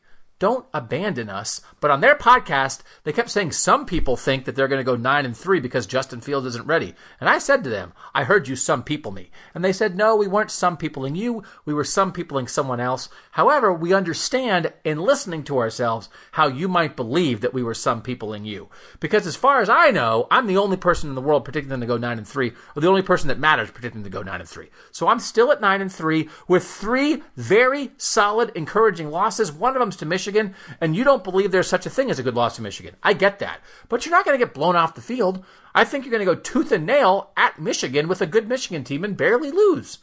I think you're going to walk away from the Nebraska game and say, we just lost to the best player in the Big Ten. Because that's what I think Adrian Martinez is going to be. And I think one other time along the path, a top 25 team, whether it's Wisconsin, Penn State, Michigan State, Northwestern, somebody is going to get you. Maybe on that day you're not quite at your best, and you'll walk away from that game saying like, oh, I can't believe we lost that one. I don't think you're going to lose it 42-10. I don't think you're going to be chasing Rondale Moore across the field in the second half and missing 7 tackles on one play. I don't think you're going to be throwing 3 interceptions to Josh Jackson.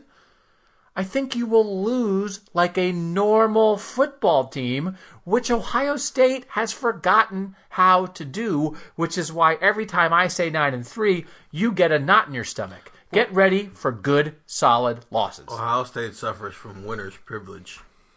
Well, but they do. Maybe, but I also think that this is again, from the perspective of someone who was at who has been covering one of those just normal programs, to use kind of the parlance that we're talking about here.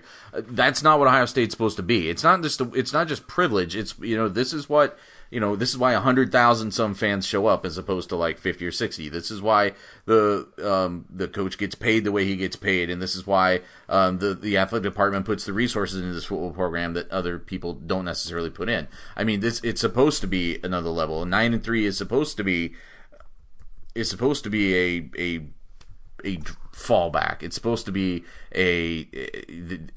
kind of like where you bottom out at, almost at this level. If you're talking about anything worse than 9-3, then something is supposed to have gone significantly wrong, because you're supposed to have an edge over against these teams you're playing. I understand that in the greater context, but I will say it's kind of like what I said the other day, or last week when we were kind of talking about this. It's like, what's great about part of what makes college football great is when a team like Ohio State loses. That's a hard thing to hear as a fan, because, but get over it, because still multiple times in your life, more than multiple times in your life, you're going to see your team play for a national championship. You're going to see your team potentially go undefeated, and that's a thing that a lot of people by birthright or by choice, the school that they end up following, don't get to say that. You're going to get to say that. You're going to have to also take a few of those, opponents storming the fields along the way. So one thing, and you referenced this, you said it, and some people on the other podcast said the same thing of like, you get paid for this, right? Ryan Day is like the 18th highest paid coach in the country. So frankly, he's not getting paid to go 12-0. He's getting paid to go 9-3 every now and then. Okay, but that's not it. Go look at what all their assistants are getting paid relative to other assistants. I mean, some part of that is because Ryan Day's a first-year head coach. Go back to what Urban Meyer was getting paid, and you've got a very different. No, I know, I agree. But that's exactly the point. He's not Urban Meyer. He's your first-year head coach. So if he's not making $7.5 million, he's only making $4.5 million because he's not Urban Meyer yet.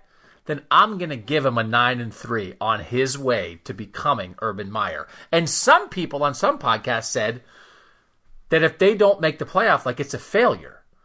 To which, as I brushed my teeth and listened to my phone on my counter this morning, I screamed at the phone, then Urban Meyer's been a failure the last 3 years. I do not know how we can be in a world where your level of expectation and judgment on Ryan Day is playoff or bust. Then they're busted, brother. Well, the other thing you remember is, again, it's hard to make the playoff. It's really hard to make the playoff. Like another thing that we're doing, another prediction we're doing this week is which 4 teams make the college football playoff this week. And it was tough to cut down from. There's 3 that I thought were like, we won't stray into this. We can save this for another time. There's 3 that I thought were locks, but then I had like another 4 or 5 teams that I thought were plausibly, you could make a strong case for that 4th spot. It's not easy to make the playoff. It's really tough to sidestep all the landmines that you have to sidestep to be in position to get the magic formula that gets you in. I've got 2 locks right now. I'm not going to go as far as there's 3 locks yet. I'm just going to say 2 for now. But first, I'm also going to say this is going to be some podcast beef going on real soon. Oh, God, can we start a podcast war? Friendly. Oh, the yeah. kind of podcast war that makes you want to listen to both podcasts. Yeah. Again, not leaving this podcast, but enjoying the war between podcasts. Yes. I don't think that 9-3 is a stretch, and I'm going to stick to that. I understand why you're coming to that conclusion, but I do think 9-3 is still a stretch because, yes, you have a first-year head coach. Yes, you have a first-year quarterback and all these other things, but there's still there's enough talent that 9-3 should be a disappointing season. Like, that shouldn't be, like, a reasonable thing yet. I would be, we can say this because, again, we're going 6 hours. I don't know what to tell you. I am very interested in like words like disappointing and failure and the way we discuss expectations. I think is not as interesting as the way we discuss like whether they should play 12 personnel or 11 personnel or is Austin Mack playing the X or the Z. And we want to talk about football on this podcast, but I am and we'll get a better feel for this once we get rolling a little bit. And if anything that I am saying comes true, then we're going to have some conversations like this because this is going to be a different feeling. Not since 2004. Again, 2004, Ohio State wins the national championship in 2002. They come back with much the same team in 2003. They're basically a national championship contender all year. They have a good season, and then 2004 they completely reset. They lose to Northwestern, they lose to Iowa, they go 8-4 overall, and they completely reset. And that was the last year I didn't cover them. So I don't really know what people felt like in the moment. I know what it felt like the next year when it was like, we're going to kill Northwestern because we're so mad we lost to them last year. We're going to kill Iowa because we're so mad we lost to them last year. They came back with a vengeance. 2005, they were clearly one of the 4 best teams in the country. If there had been a playoff back then, they would have made it. And in 2006 and in 2007, they played for the national championship. So again, my 9-3 comes within the context of there is no such thing as a rebuilding year at Ohio State. But I don't think Ryan Day is going to go 9-3 every year. I think like Justin Fields is going to figure it out. They're going to lose Jeffrey Okudah. They're going to lose Chase Young. They're going to have to fill in with dudes. I get that. But I think Justin Fields is going to be chucking the ball all over the place to Olave and Wilson and Fleming next year. And like in 2020, I think they might make the playoff. I just think it's not going to happen right now. Well, the other thing, again, if you're judging whether a season was a success or a failure, it's record, but it's how did that record happen? You touched on this a little bit earlier, and I think what really kind of what leaves a bad taste in Ohio State fans' mouth about the last 2 years about missing the playoff, it's because it didn't happen because they lost to Michigan in the last game. It didn't happen because they lost to a Penn State team that had suddenly risen up and become one of the best in the country or something like that. It happened because they lost to Purdue and Iowa. I know those games are on the road. I don't think you can take for granted that they're going to win those games, and I don't think those losses are as bad from my perspective from the outside as to an Ohio State fan. But I understand that they're saying we did everything that an Eastern Conference power is or Eastern Division power is supposed to do to get that spot, and then the completely unexpected loss that you're talking about is what kind of undoes that and prevents them from having the ultimate season that they could have had. So I understand that. I think that's why you have to look kind of within the loss. If you lose to a really good Nebraska team on the road, if you lose to a really good Michigan team on the road, and maybe you have one other home loss, that's why I don't think 9-3 is necessarily a disaster. Again, looking at it not from the emotional side as a fan, but from just kind of the analytical side. It will be the best 3-loss season that includes a loss to Michigan that Ohio State fans could ever ask for. And see, The when you say it like 2019 that, Ohio State Buckeyes. when you say it like that, it does sound. Being average in a completely positive fashion. Not average. Again, but like everyone's saying like that would be bottoming out. It's like, well, yeah. I mean, like, right? That like I agree. I'm not predicting them to go 9-5. I mean 7-5. I'm predicting 9-3 like as a worst case scenario. I'm not stuck between like 11-1 and 7-5 and I landed on 9-3. I'm stuck on like between 9-3 and 11-1, and I stuck with 9-3. This is the worst it could go. And it is a tribute to Ohio State that the worst they could be is 9-3. But I also think it makes sense, like, well, what would Ohio State look like bottoming out? It's like, oh, I don't know, with a first-year coach and a first-year quarterback after you lost one of the best 5 coaches in college football history and the best thrower ever? Maybe that's when you would bottom out? Is that possible? Yes! Right. Okay. I want to do the talent thing. I'm so into the talent thing. I discovered it at McDonald's this morning, and I looked it up while Nathan was doing his story, but we probably should get to questions. I want to do it really quick. I found a link. I found the link. We discussed it this summer. What is the link between the Purdue loss and the Iowa loss? Again, this comes from some podcast that some people might listen to, because I was listening to them and I was writing down ideas. Thanks, fellas. You know, the longer that we make this podcast, the less time people have to listen to the other podcasts. I don't have to go to bed tonight. That's just another call for more text subscribers and more questions from said text subscribers. We've never done a 3-hour podcast yet. The link between the Purdue loss and the Iowa loss, because Ari is very big on, he's 5-star Ari, he believes in talent. And I agree with that, of course. Talent always wins.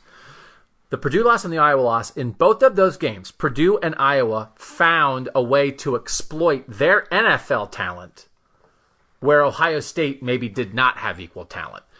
Josh Jackson, an NFL corner, he got picked in the second round, intercepted J.T. Barrett, not an NFL quarterback, 3 times. Noah Fant, an NFL tight end, was he late first round or did he go in the second round? Okay. Noah Fant, NFL tight end, who was playing against not NFL linebackers in that game, had 2 touchdown receptions for Iowa. So in that moment, Iowa, you think, well, how could Ohio State lose to Iowa? Ohio State has more talent. Iowa found the matchups where they had more talent. Ohio State lost to more talent at the most important matchups that determined the game. Also, one of Ohio State's NFL talents, Nick Bosa, got kicked out of that game. But Nate Stanley, who Brian Ferentz wants to punch me in the face over because I didn't think Nate Stanley was that good, people think Nate Stanley's an NFL quarterback, possibly. He probably played the best game of his career to that point in that game. To go back a little bit farther, 2015 Indiana, the game that I famously in my own mind, predicted Ohio State to lose at Indiana, and everybody thought I was nuts. And the game came down to Indiana throwing a pass into the end zone on the final play of the game that would have tied it. I remember listening to that game on the way back from whatever Purdue game I was covering. It was a night game, wasn't it? Yeah. Yeah. You know what Indiana had that day? An NFL quarterback. Nate Sudfeld is the backup for the Eagles. His body exploded, so they had to get Josh McCown back. But, he's an NFL quarterback. Guess what Rondale Moore is? An NFL receiver. And Ohio State's defense was not playing like an NFL defense last year. Now, Sean Wade was playing a lot of slot corner. I think Sean Wade's an NFL corner. But I'm just saying, they found ways to get Rondale Moore matched up, and they took advantage of their best talent, right? So when those losses aren't just like, how could we lose to a less talented team? In 2009, when Ohio State lost at Purdue, nobody knew who Ryan Kerrigan was before that game. Ryan Kerrigan introduced himself to the world in that game. I was there for that game, and too. A year later was a first-round draft pick. He was eating people alive that day. He was the best player on the field that day. So it's Ohio State always has the better depth of talent. But as you look for the games that you don't see coming for the future, maybe we should have been doing it for the last 10 years and I didn't realize it, find the teams. By the way, Maryland last year, that Anthony McFarland dude who ran all over them and ran every time he averaged 90 yards a carry, I think that guy's going to be an NFL back. Yeah. Find the teams who have NFL guys at a couple spots where they maybe can take advantage of the matchups. They do not have the depth of talent because nobody in the Big Ten does. And this is not exactly the same, but you know who I think it's harder on this schedule to find that. So this isn't exactly it, but you know who I think fits it? Adrian Martinez. Yeah. In 2 years from now, when Adrian Martinez wins the Heisman, and it's wow, I didn't see that coming. He started showing it when he ripped Ohio State apart in Week 5 in 2019. That's all I'm saying. I'm not saying Nebraska has better players across the ball. I mean, across 1 through 22. I'm saying they can find some matchups. That's all. And then I wanted to do this because people have been talking about this Bud Elliott blue chip thing. I think it's on, I don't know where it is. You Google Bud Elliott blue chip. He does a rating, and the rating officially is the number of 4- and 5-star recruits you have compared to the number of 2- and 3-star recruits you have. And Ohio State this year is at 81%. That's their ratio. That's higher than anybody in the country. They have a higher ratio of 4 and 5 stars to 2 and 3 stars than anybody. Which, if you paid attention to the 17 and 18 class, of course. Here are Ohio State's projected starters. Because there is one thing, this is my thing, there's one thing to have talent on the roster, there's another thing to play it. And it's not just talent on the roster, it was projected talent a year ago, 2 years ago, 3 years ago. It's not necessarily a measure of what that talent is today. Right. So, I'm just going to read this and just tell me if anything about this surprises you or if this sounds right.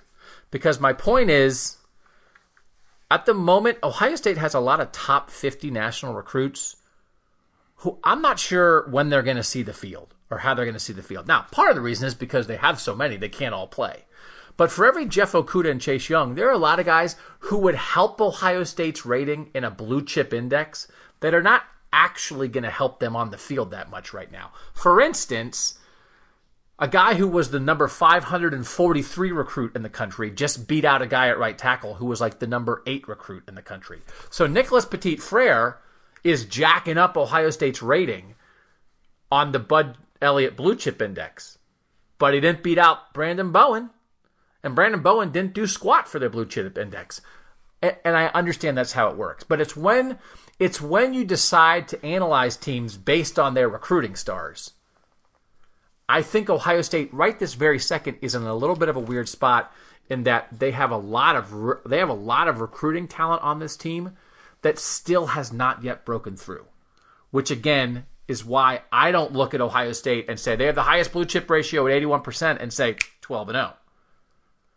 Because some of those guys aren't there yet. Okay, this is the defensive side of the ball. The 11 projected starters. This is what their recruit ranking was coming. We're going to go 6 hours. Ranking relative to their position. Ranking overall in the country. Okay. The overall number player, according to 247 Sports composite rating. Gotcha, okay. I'm not going to say their class because it's just about their rating. Ready? 7, 8, 17, 33, 95. 134, 277, 324, 653, 683, 998. So there are 5 guys who were ranked in the top 100, but there's a 653, a 683, and a 998. 998 is Davon Hamilton, who's a 5th-year senior defensive tackle who's going to start for these guys. He was barely in the top 1,000. So I'm guessing all the lower guys are usually the 4-year and 5-year guys on the team right now. Malik Harrison, I think, is a 653 guy. Okay. Yes, I mean 7 is Chase, 8 is Okudah, right? So that's but also like Jonathan Cooper's a top 50 guy who has been good, but is not in my opinion, a game-changing defensive player. So like he's a top 50 guy who would help the Blue Chip Index, but hasn't exactly played. He's not going to be a first-round pick. So like to hear those numbers, does that seem right? Because of course every team has some 2 and 3 stars who develop into starters, or does that sound like, man, I thought they'd have more top 100 recruits starting? No, because this is a team who recruits with the level of Clemson and Alabama, but isn't competing at the level of Clemson and Alabama, and that sounds like a correlation as to why. Okay. Well, I think that's a very good point, actually. And I do think you want a mix. I do think you want the guys who are just supremely talented, plus the guys who get there later. They build there. Because they can be at the same level as that guy who was the number 7 recruit in the country. If you're 600 or whatever, you can meet in the middle 3 years, 4 years down the line. But that does skew a little bit heavy on the guys who were not at the level that you would expect of a program with this kind of prestige. And we had Chad Peltier on the podcast a couple weeks ago who did some of this stuff, and he's really good at it, and I love Chad's work. I'm only discussing this in the context of if you are evaluating Ohio State based on the recruiting rankings of the players on the roster. This is a counter to that. Right. This is the offense. 2, 24, 46, 53, 72, 97. 6 guys in the top 100. 153, 191, 285, 543, 1,733. who is Jonah Jackson, which is what Jonah Jackson was coming out of high school, which is why he went to Rutgers and not Ohio State. Now, we know what Jonah Jackson is now. He's a 2-year starter at Rutgers and a captain, and he's a great college football player. But again, Jonah Jackson's not helping their blue chip rating. He's going to start. Nicholas Petit-Frere is helping their blue chip rating, right? He's not going to start. So that is all. Like the offense, Fields is 2. Ben Victor and Austin Mack were both in the top 100. Jeremy Ruckert was up there, although Luke Farrell is a tight end I put. J.K. Dobbins was top 50. So there is a lot of skill position top 100 guys. I just wanted to, but meanwhile, like if you go through all these other guys who are top 100 guys, like I don't know how Taraji Mitchell's, I don't know how he's going to play. Tommy Togiai is going to be in the mix, but he's in the mix with the guy who was a number 1,000 recruit, right? Teron Vincent, is in the mix. I don't know. He's in the mix with Haskell Garrett and Beebe Landers and others. There's just dudes who still have not quite broken through. So I don't look at an 81% blue chip ratio that is the best in the country and automatically assume Ohio State's a playoff team. That's all. That's fair, but I also think that's all. Let's also not forget though what it means for a team's depth to know that Correct. That next layer underneath is a lot of guys who just a year or two ago were considered the very best athletes in this sport at that position that were coming out of high school. Yeah, but depth hasn't won them a national championship since 2015. 2014. Right. Yeah. 2015 championship game, 2014 season. So depth is great, and everybody loves depth. Everybody loves 4 to 6 A to B. We hear it every day, but it's not winning you a national championship. And when you're recruiting at the level of teams who are winning a national championship, that needs to also mirror itself on the field, and it hasn't. So it's been close. And again, all this discussion is it's a fine line when you start discussing Ohio State among the best of the best of the best of the best. When we leave the Big Ten and we start talking about them in the context of Clemson, Bama, Oklahoma, Georgia, Ohio State, who are the 5 best programs in the country right now. And we're just trying to put them in context there because as we have sort of talked about here very briefly and we'll continue to talk about all year, I think there are some things in this that would tell you, why aren't they Clemson? And as you said, Stephen, there might be some answers when you look at numbers like that. Okay, we're at 2 hours right now. We haven't gotten to a single question. We're going to get to them right after this. All right, we're going to try to run through these babies. We're going to have one of us answer all these questions rather than opining 3 times on stuff. 80 responses. Sent the call out on the text subscriber list, projecttext.com/Buckeye Talk. 80 responses. I don't know if we'll get to 80, but we appreciate everybody who's sent in. Hi, Doug. Referring again to the blue chip ratio, which we just talked about, it's surprising how much more talent Ohio State has than every other Big Ten team. If the great recruiting classes of 17 and 18 don't win a national championship, would that be considered a huge failure? Would the failure be more on coaching or player development? I think in some ways, yes, Brad. It's a good question. When they put together back-to-back number 2 classes in the country in 17 and 18, everybody assumed they were going to do that. They've had some losses. I think losing Trayvon Grimes hurt, but they've added Justin Fields to that. Some things have moved around. I think you can't call it a failure because you lost your coach in the middle. So I just think we have to account for that somewhere. And I just don't like the word failure, and maybe some people like it. I don't like the word failure, that something like not being number 1, not winning the championship is somehow failure, because that's just a tough world to live in, especially with amateur athletes.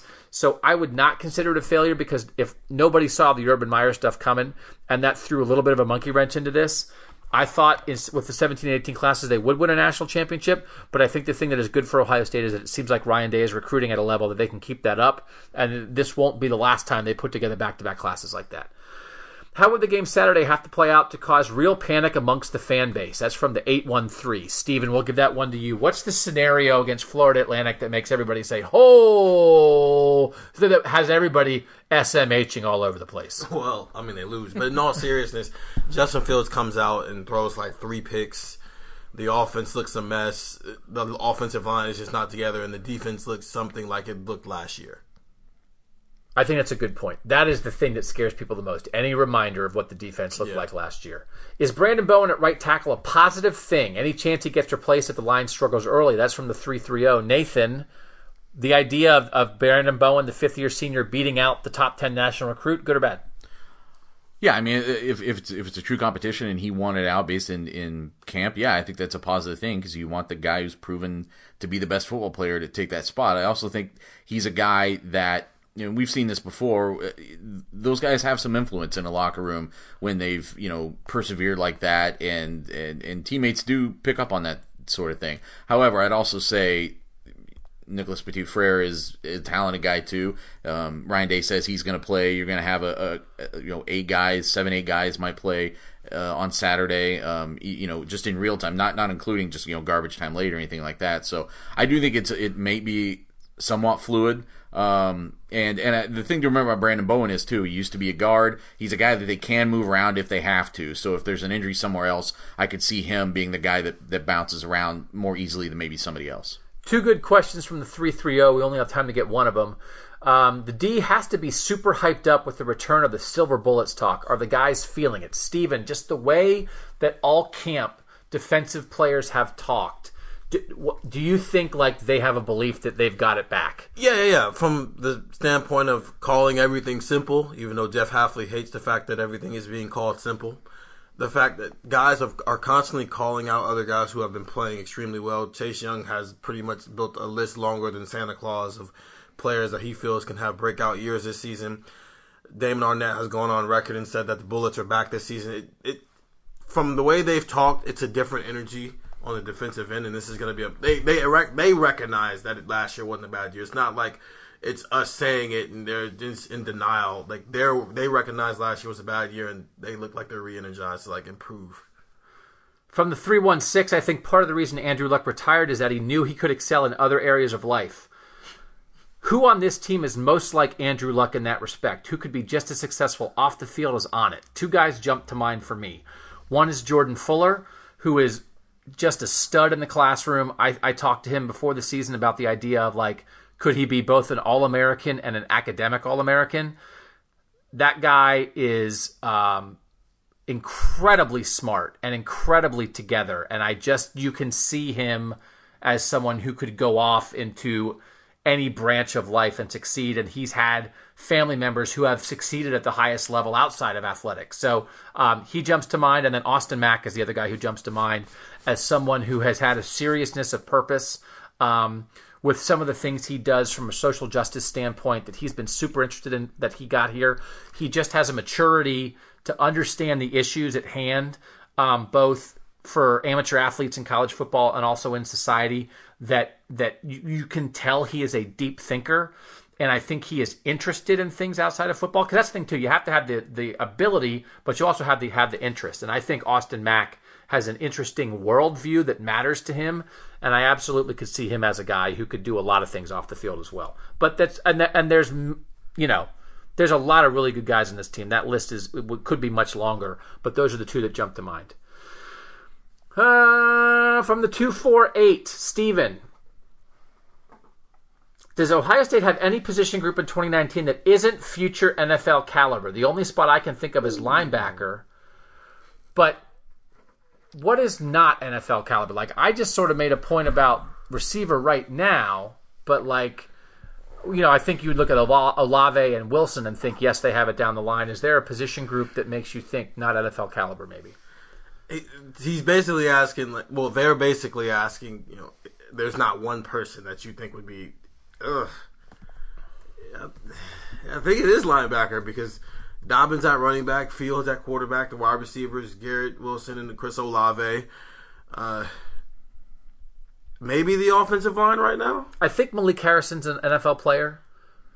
So that's because one guy at linebacker, but not across the board. NFL player could mean a 7th-round draft pick who plays special teams for years. So let's put this on like first 4 rounds where like they're probably going to make the team type of. Let's put it in that because it kind of limits this a little bit.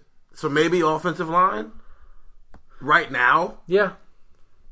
Yeah. I mean, it's hard because the answer is kind of nowhere, but I think if you had to zero in on a couple, I think that's where I would go.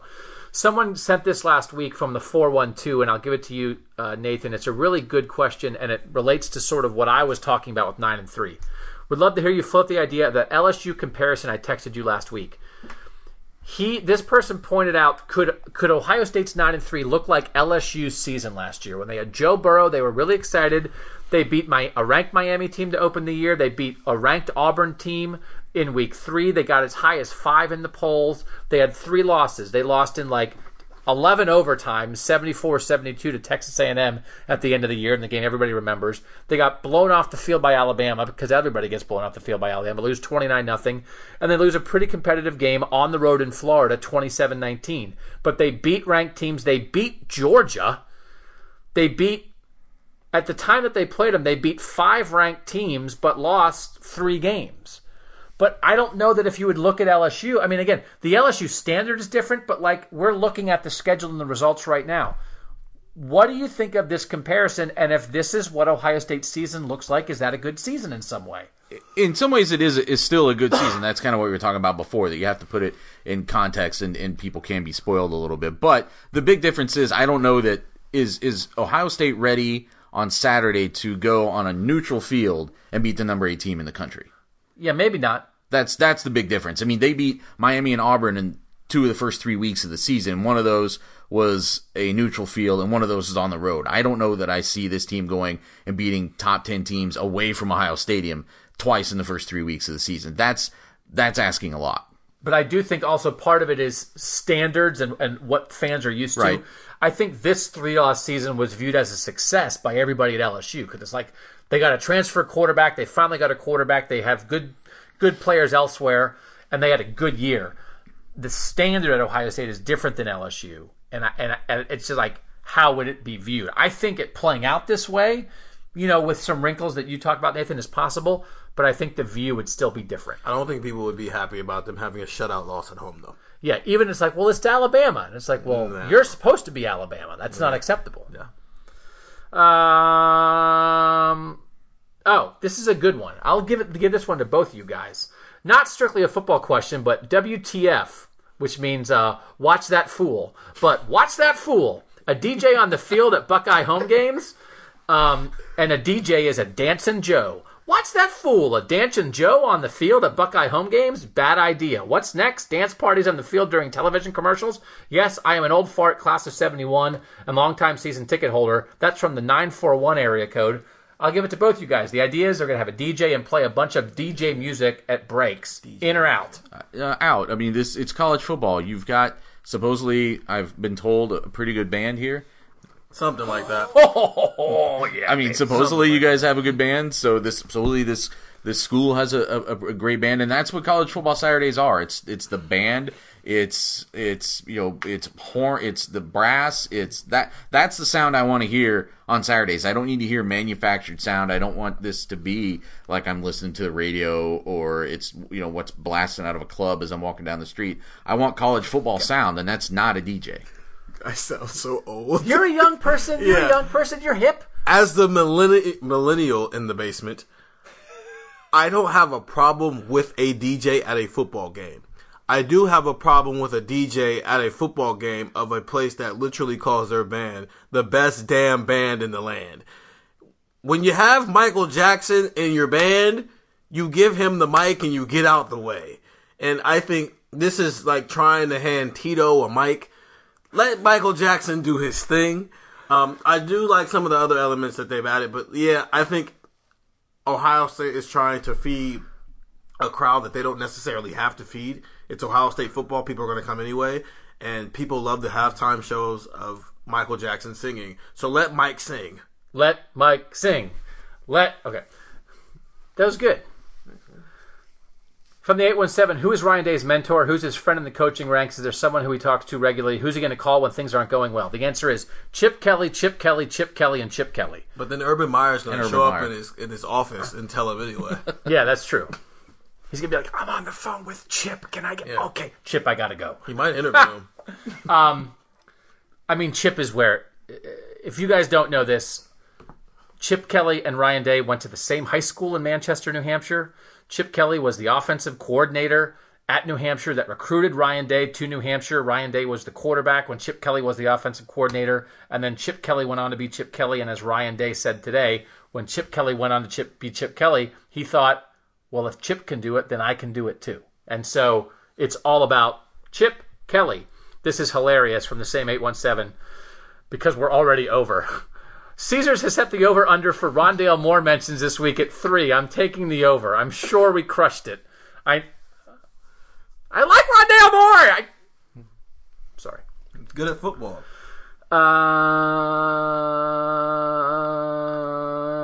Greg C74 from the 614. Perhaps too much has been made of the opposition determining personnel for the defense. We have the Rushman package, the bullet, the Mike linebackers, etc. that will all play depending on situation. Other teams will try to exploit it, running 5 wide against our heavy personnel. What is the counter to that attack? Can we fake injuries and cramps to get the right guys on the field? I guess you could fake injuries, but I think Ohio State believes in their personnel, and usually you adjust to the offense. So they'll be able, like, the offense send their guys out, and the defense allowed to adjust. So, like, they'll get the right guys on the field. They're not going to end up with Pete Werner covering Rondale Moore. 9. I think that we're at probably 9 mentions for the week.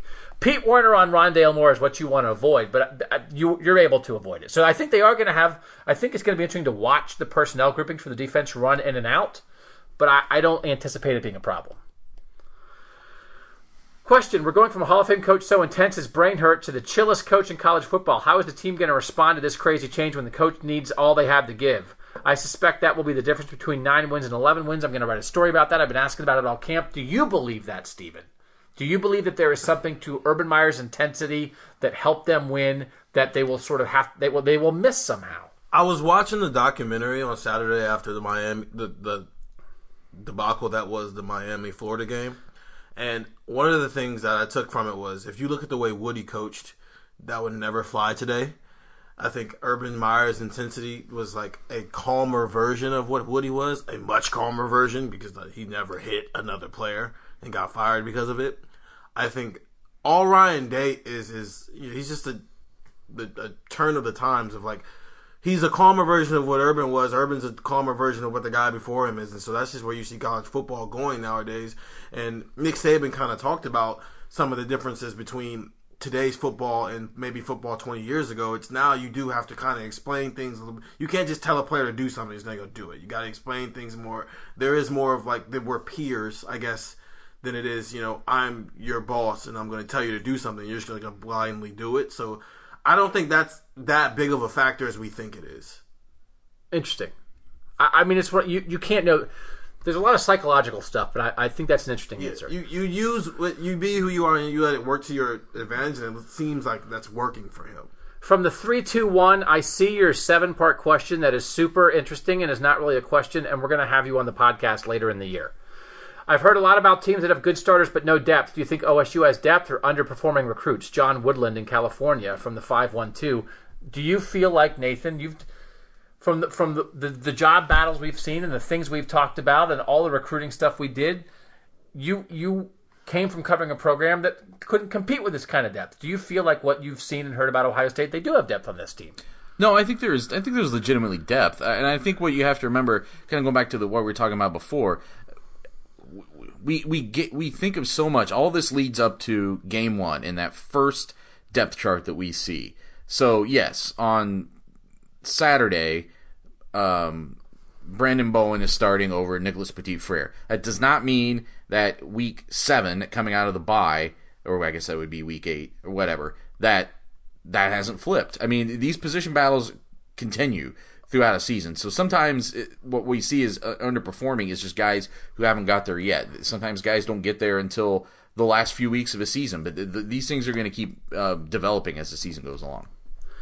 Tate Martell question from the 740. Tate Martell lost the job barely 2 weeks ago at Miami and was taking reps at receiver against a top 10 team in prime time, and not just reps, legit game reps with routes and blocking and everything. That's insane to me. That would never happen at Ohio State that quickly. Do you think he'd been taking reps all summer? I don't. They had to be keeping him happy, so he will stay this year. He just wants us to discuss the idea of what did we think of Tate Martell lining up at receiver for Miami after ending up as the number 2 quarterback. Is that like a fit for him that could work? Or do you think it was like throwing him a bone to try to keep him around? I think a little bit of both, but I'm going to lean more on the fit just because, listen, you couldn't win the job here and you transferred to Miami thinking that you were going to win the job there and you didn't win it there. At some point, the conversation has to be had of, can you play quarterback at this level, or are you good enough to play a different position? I think Braxton Miller kind of went through the same thing when he came off the injury. It's like, dude, you're a good enough athlete to play wide receiver at the college level. So instead of putting yourself in a quarterback battle with two guys, one who was just all Big Ten, and another guy who just probably had the best 3-game stretch any college quarterback has ever had, how about you switch to a position where you can have just the same amount of impact as you would at the position you were playing to begin with? And I think that's what Tate Martell is. I think that's the conversation they had with Tate Martell. I think that could be right. I also think he maybe could play there, but I think it's complicated. And as I said, best of luck to Tate Martell. I hope it works out for him. Tyler from Akron. My question is, who do you guys think has the potential to be this year's version of Chris Olave? It doesn't have to be a receiver. I just mean a player that won't be asked to play significant snaps at the beginning of the season, but by the middle of the season or by Penn State or Michigan could break out in a similar fashion as Olave did in the Michigan game. Kayvon Pope. Yeah. I mean, did the new guy just jump in, raise his finger, and like drop a bomb on us there with a tremendous answer? Yes. While plugging a story that he wrote about Kayvon Pope? Oh, did I? He's getting it. I think that might be the best answer you could give. Because I don't think Kayvon Pope is going to like steal reps. It would probably require an injury, but that's how Chris Olave got on the field last year. Yeah, and he's just talking about somebody who comes in and makes the most of their opportunities, sometimes even sporadic opportunities. And haven't watched a single snap, but the way that everybody else in that defense is talking about him was like, oh crap, like SMH. What did I just see? What did I just see out there? Like he's having those kind of flashes in a way that they weren't seeing it a year ago at this time. He's taken some kind of a jump. It may not be consistent enough for him to be a starting linebacker for this team, but I think he can go in and be disruptive and be opportunistic. And I mean opportunistic in a positive way. I was once told I shouldn't use that in sports because it has a negative connotation, but I mean like taking advantage of sometimes limited opportunities. Oh, Carpe diem. Yeah. Yes. Seize the hat. From Adam in Kansas City, if you could design a game plan to beat Ohio State, what would it be? I think it would be a quarterback who can run, which is like duh. I mean, it's like how you beat Saban. It's like why Johnny Manziel could beat Saban. You've got to have a quarterback when you play because you're not going to be equal talent. You've got to throw a wrinkle in, and the wrinkle that you can't account for is a quarterback who makes plays when plays break down. I think that's imperative. I think it's very hard for a drop back quarterback with less talent to beat a team like Ohio State. And then I would throw out the linebackers, and I think Baron Browning's a good cover linebacker. I think Malik Harrison's a good cover linebacker. I still am not sure about the speed. I think Malik Harrison's good. I would throw in the middle of the field, try some crossing routes and stuff, and try to take advantage of stuff in the middle of the field. And then against Ohio State's offense, I would try to take away J.K. Dobbins, and I would make them throw. And I would try to stack up J.K., make Justin Fields keep it a lot on zone reads, make him read his keys, move down on J.K., make Fields keep it in the run game, make Fields throw, don't let him get outside the pocket, contain him in the pocket, make him sit back there and throw and say, we want you to beat us like Dwayne Haskins beat us. Pick us apart. But that's what I would do. That's what I would do early on. And I might throw, especially early, I might throw some crazy blitzes and take some chances against the young offensive line that we think has upside. But especially if they're rotating some dudes and they have guys who haven't played a lot, I would try to throw some stuff at them to try to throw them off. Is there any real chance that Florida Atlantic keeps it close from the 6-1-4? Is it like... I mean, yeah. What's the scenario? First four series, when it's 10-0, and then they kick it up a notch. Yeah, honestly, no seriousness. I think the first quarter is going to be a little weird as the Ohio State kind of figures some things out. You still got a lot of guys who are getting on the field for the first time, so it might be Florida Atlantic. I think if they were to break off a big play, I think it would be in the first 2 or 3 series that they had on offense, but not for long. Yeah, I think you got to remember that these are new systems that are also being used by Ohio State to some extent for the first time. So there could be some wrinkles here early on. I think it's more just you'll know it more from the vibe than the score, if that makes any sense. I think that does make sense. This is someone who tells me his real name and then wants me to use a fake name. So we're going to call him Bob Thomas on the podcast. Do you think that fan worries about players like Tuff Borland and Pete Werner are warranted? Or do you think your favorite guy, Bill Davis, and the bizarre scheme they replaced in kind of was a problem there? I wrote a story this morning about how their new linebackers are their old linebackers that they think are going to be better. I've been as big of a fan of Baron Browning and Taraja Mitchell as anybody. I have been down on Tuff and Pete at times. I'm willing to give it a shot. Isn't that kind of me? I'm willing to let the coaches decide who should play. But I think I think that makes sense. I don't think that's just like an excuse. I don't think that Ohio State fans should be like, oh, gosh. Like, Tough was hurt last year. And Pete underwent a physical transformation as differentiating as anybody I've seen in 15 years. They got better. They're going to be healthier. They're going to be stronger. And they were good at times last year. And I do believe that Bill Davis was not a good linebacker coach at the college level. And you know who agreed with me? Bill Davis. And Stephen Means is going to write a story this week about what Al Washington is like. And it's accidentally going to be another hit job on Bill Davis. I didn't. It's totally on his own. Stephen's writing it. I'm sorry. It just permeates everything we do. That's not what I was going for. Accidentally. So anyway, I do think it's worth, like, I don't know. We didn't get to see much practice. Someone asked about what do the 11-on-11s look like. We didn't see a single one. The coaches are playing the best players. They're not.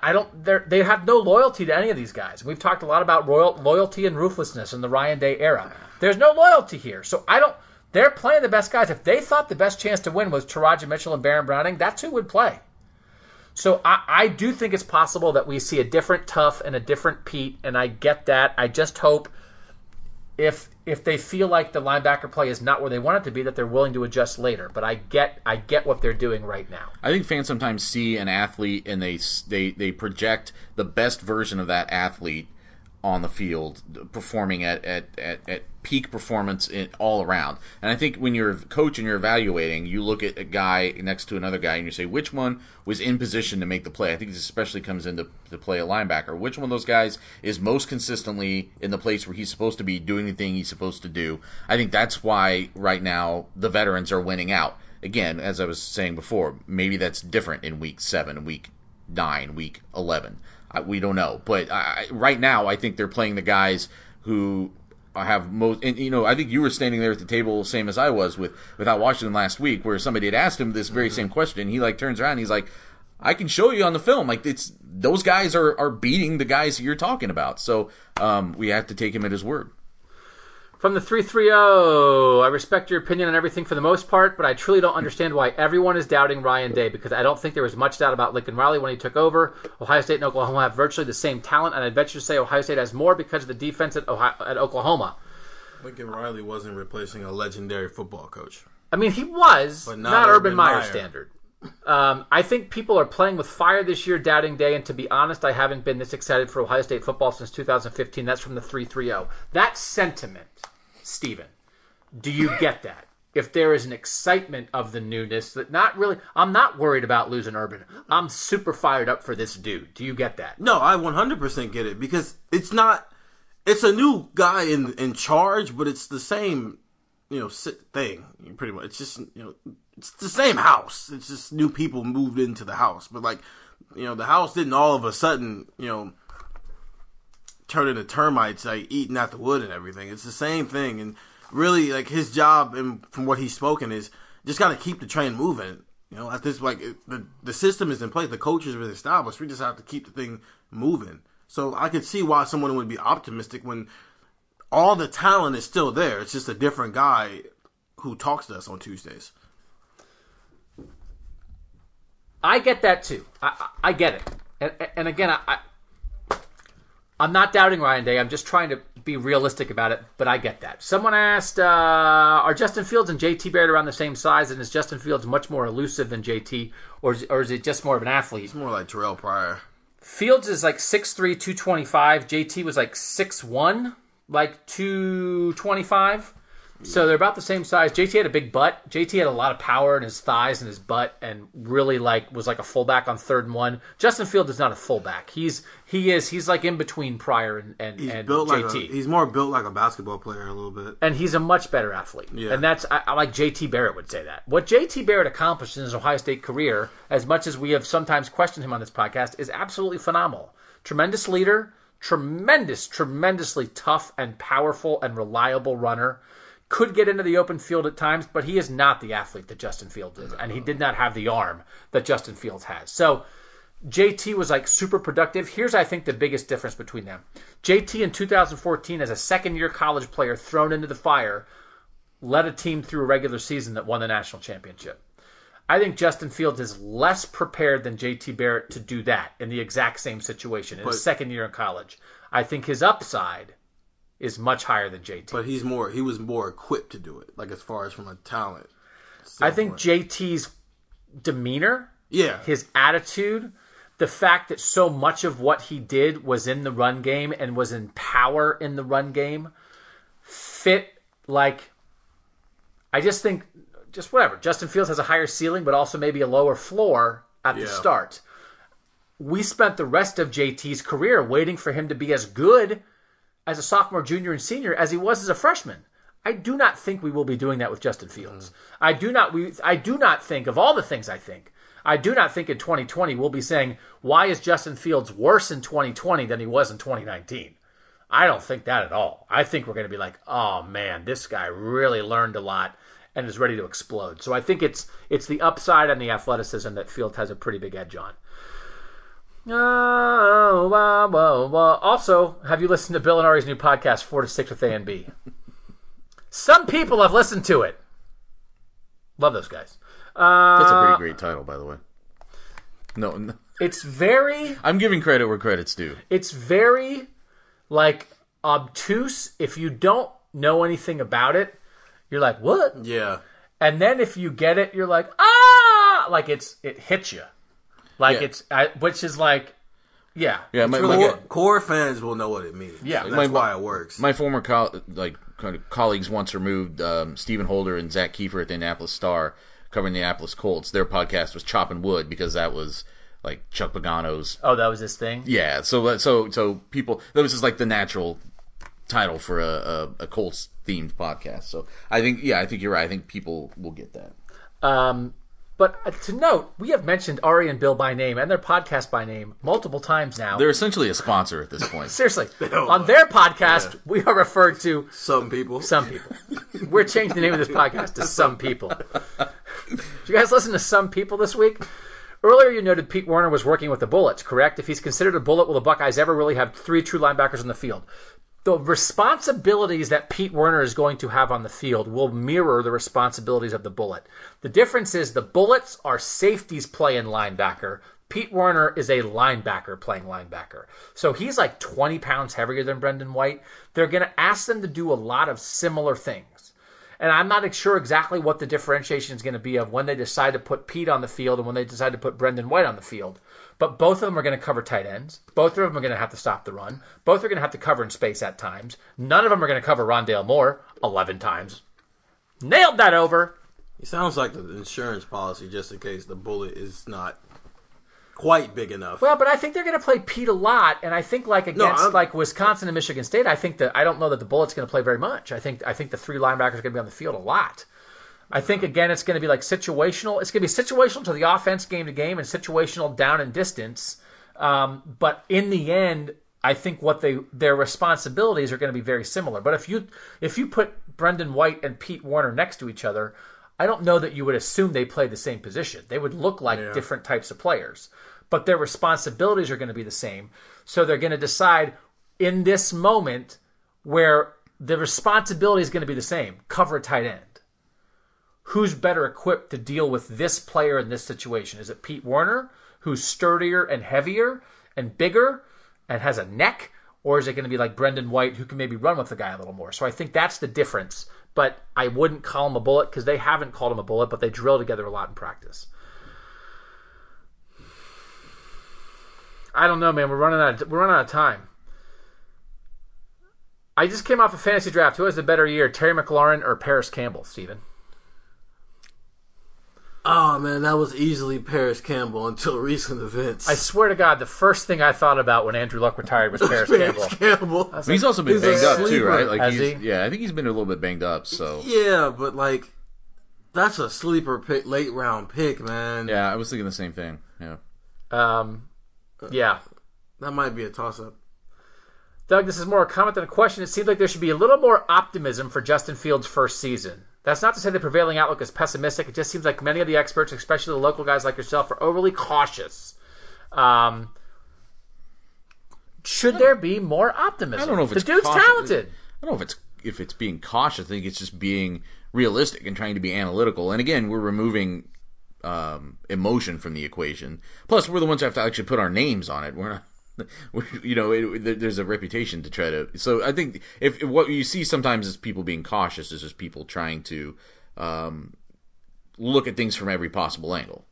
You're mixing in the bad predictions with the good. There's realism, but the dude's still a 5-star quarterback. So like, there does need to be a little bit more optimism because he's a 5-star quarterback.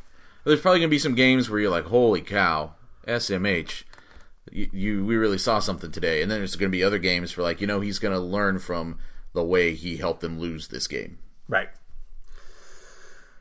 Joe in St. Pete. Yo, Doug, longtime listener, first-time texter. What can Greg Mattison show us in week 1 to stop me from setting up the website firegregmadison.com? Again, sort of we already talked about, there's so much riding on the defense. I just think connectivity of the defense. Is the front seven connected to the secondary? Are guys not blowing assignments? Are they not having mismatches with personnel because they don't have the right guys on the field? Are they not letting people run free in the middle of the field because they're having the linebackers jammed up? If it just looks like a baseline level of competence, I think is the main thing, because we didn't see that at times last year. We saw them breaking big runs because of bad angles and missed assignments. I think if they get rid of that, guys are going to miss tackles sometimes. Sometimes teams are going to make great plays, but stop making so many mistakes. Stop leaving so many holes in the defense because you're trying something schematically that is not working. I think if you see that, I think if you just get back to a normal Ohio State defense, just like I think you need to wipe away the 2018 offense for your own good, because you can't expect anyone to be Dwayne Haskins. I think everyone's expecting that they want to wipe away the 2018 defense. So if this defense comes out in the first month and makes you forget 2018, you're going to want to give every new defensive coach a hug. And you're going to want to give every one of these 9 returning starters, some of whom you might have doubted, a hug. Because you just want a baseline level of competence, because if they're competent, they do have dudes. They've got some dudes. Just don't screw it up by making it too hard. This is a long question. Basically, it boils down to this person is saying a podcast question involves Michigan. Basically, they're not buying Michigan. They lost some really good defensive players. They think Shea Patterson's just average. They think Michigan could step back this year. As you guys, I picked a Michigan loss. You picked a Michigan loss, Nathan. Steven, you think they're going to beat Michigan. Do you think it's possible that people are overestimating Michigan? We are not Michigan beat writers. We don't know the ins and outs. But from afar, do you think that maybe people are wrong on the Wolverines? I think so. I think from the way he talked in Chicago at the media days and how he brought in Josh Gaddis and how that's an offense that's better tailored for Shea Patterson, and it's basically him kind of taking his hands off the wheel a little bit. I'm interested to see how long that lasts. I don't think that's going to last long. I think eventually he's going to he'll step back in. I just feel like we've heard the story before with Michigan. This is going to be the third time since Harbaugh showed up, where they were favorited and they're going to be in a position. They're probably going to be in a position where going into that game that can solidify a spot for them in the Big Ten championship and possibly a college football playoff berth. And we saw how it ended the first 2 times, and so look, it's show me. I gotta see it first at this point, because we've seen this story before, and we've also seen what the ending is. We have so many questions. We can't get to all of them. They're so good. I'll try to answer them on the text, or we'll try to. I don't know what to do. Maybe not go for 2 hours in the first segment for the questions. We got to cut it off. I got to the people who got the questions in first. I'm sorry if I didn't get to your question this week. Please keep them coming. We value the discussion. I would maybe like to find some ways to start using some of these questions maybe in other ways too, because again, you guys, the tech subscribers, the conversations are just elevated. You guys are so smart about stuff. You're so involved. You want to know the nitty gritty. You have good perspective on stuff. We appreciate the tech subscribers. We appreciate everybody who listens. But it's fun that there's a lot of great people out on Twitter, but if you're paying $4 a month, you really love this team. So then we take it to another level. So we love the questions. Please keep doing it. If you haven't subscribed to the Text Project, projecttext.com/Buckeye Talk. We have a bunch of stories coming this week. Nathan's working on something big. Steven's going to rip Bill Davis. It's going to be a great week. I have like 10 stories I still haven't written from interviews a month ago. We're here. The season is here. I'm exhausted. I don't know how long this podcast is. It's in 5 segments. This is too long. Is this too long? Honestly, it's to the point where now you could just start the podcast at kickoff and just listen to the podcast all the way through the game. You don't have to put up a part 1 and a part 2. My head hurts. SMH. All right. Thanks to you guys for everything. Texters, listeners, Twitter followers, readers of Cleveland.com, at Steven_Means, at NW Baird, at Doug Lesmerises, at Buckeye Talk Pod. Again, we did not get to the email questions, and I actually even looked at them this week. I'm sorry. We will get to them sometime. We're going to do post-game pods. Get ready for that. If you're new to the podcast, we will do a post-game podcast after every game. We're going to write. We're going to get some stuff out to you, but either before we leave the stadium or after they kick us out of the stadium, and we'll do it in somebody's car or do it at McDonald's, we'll do like we've done in the past couple of years, a 30 or 40-minute post-game podcast full of your questions. Text subscribers, I will send out the call on text at the end of the game. This will be for text subscribers only, answering your questions post-game. We're going to keep doing it with the super long one every Wednesday, but get ready for the post-game pod on Saturday. Florida Atlantic, noon, Ohio Stadium. Outrageous predictions on Thursday. Game picks on Friday. We're going to give you on Thursday our full predictions for Ohio State's Big Ten record, explaining this even more. Our Big Ten champions are going up on Wednesday. Who we think's going to win? Can a podcast be too... I mean, I guess a podcast can be too long, right? It can be too long. Be honest, it can be too long. Can it be too long? Can it be too long if I say, can it be too long 30 times? Say, now we're really pushing right the boundaries. Now's the point. It wasn't too long before. Now it is. I'm sorry. He's Nathan. I'm Steven. Yep. I am Doug. That is not... I'm Doug. That's like the most insulting thing that anyone's ever said to you, Steven. Is me trying to say I'm you.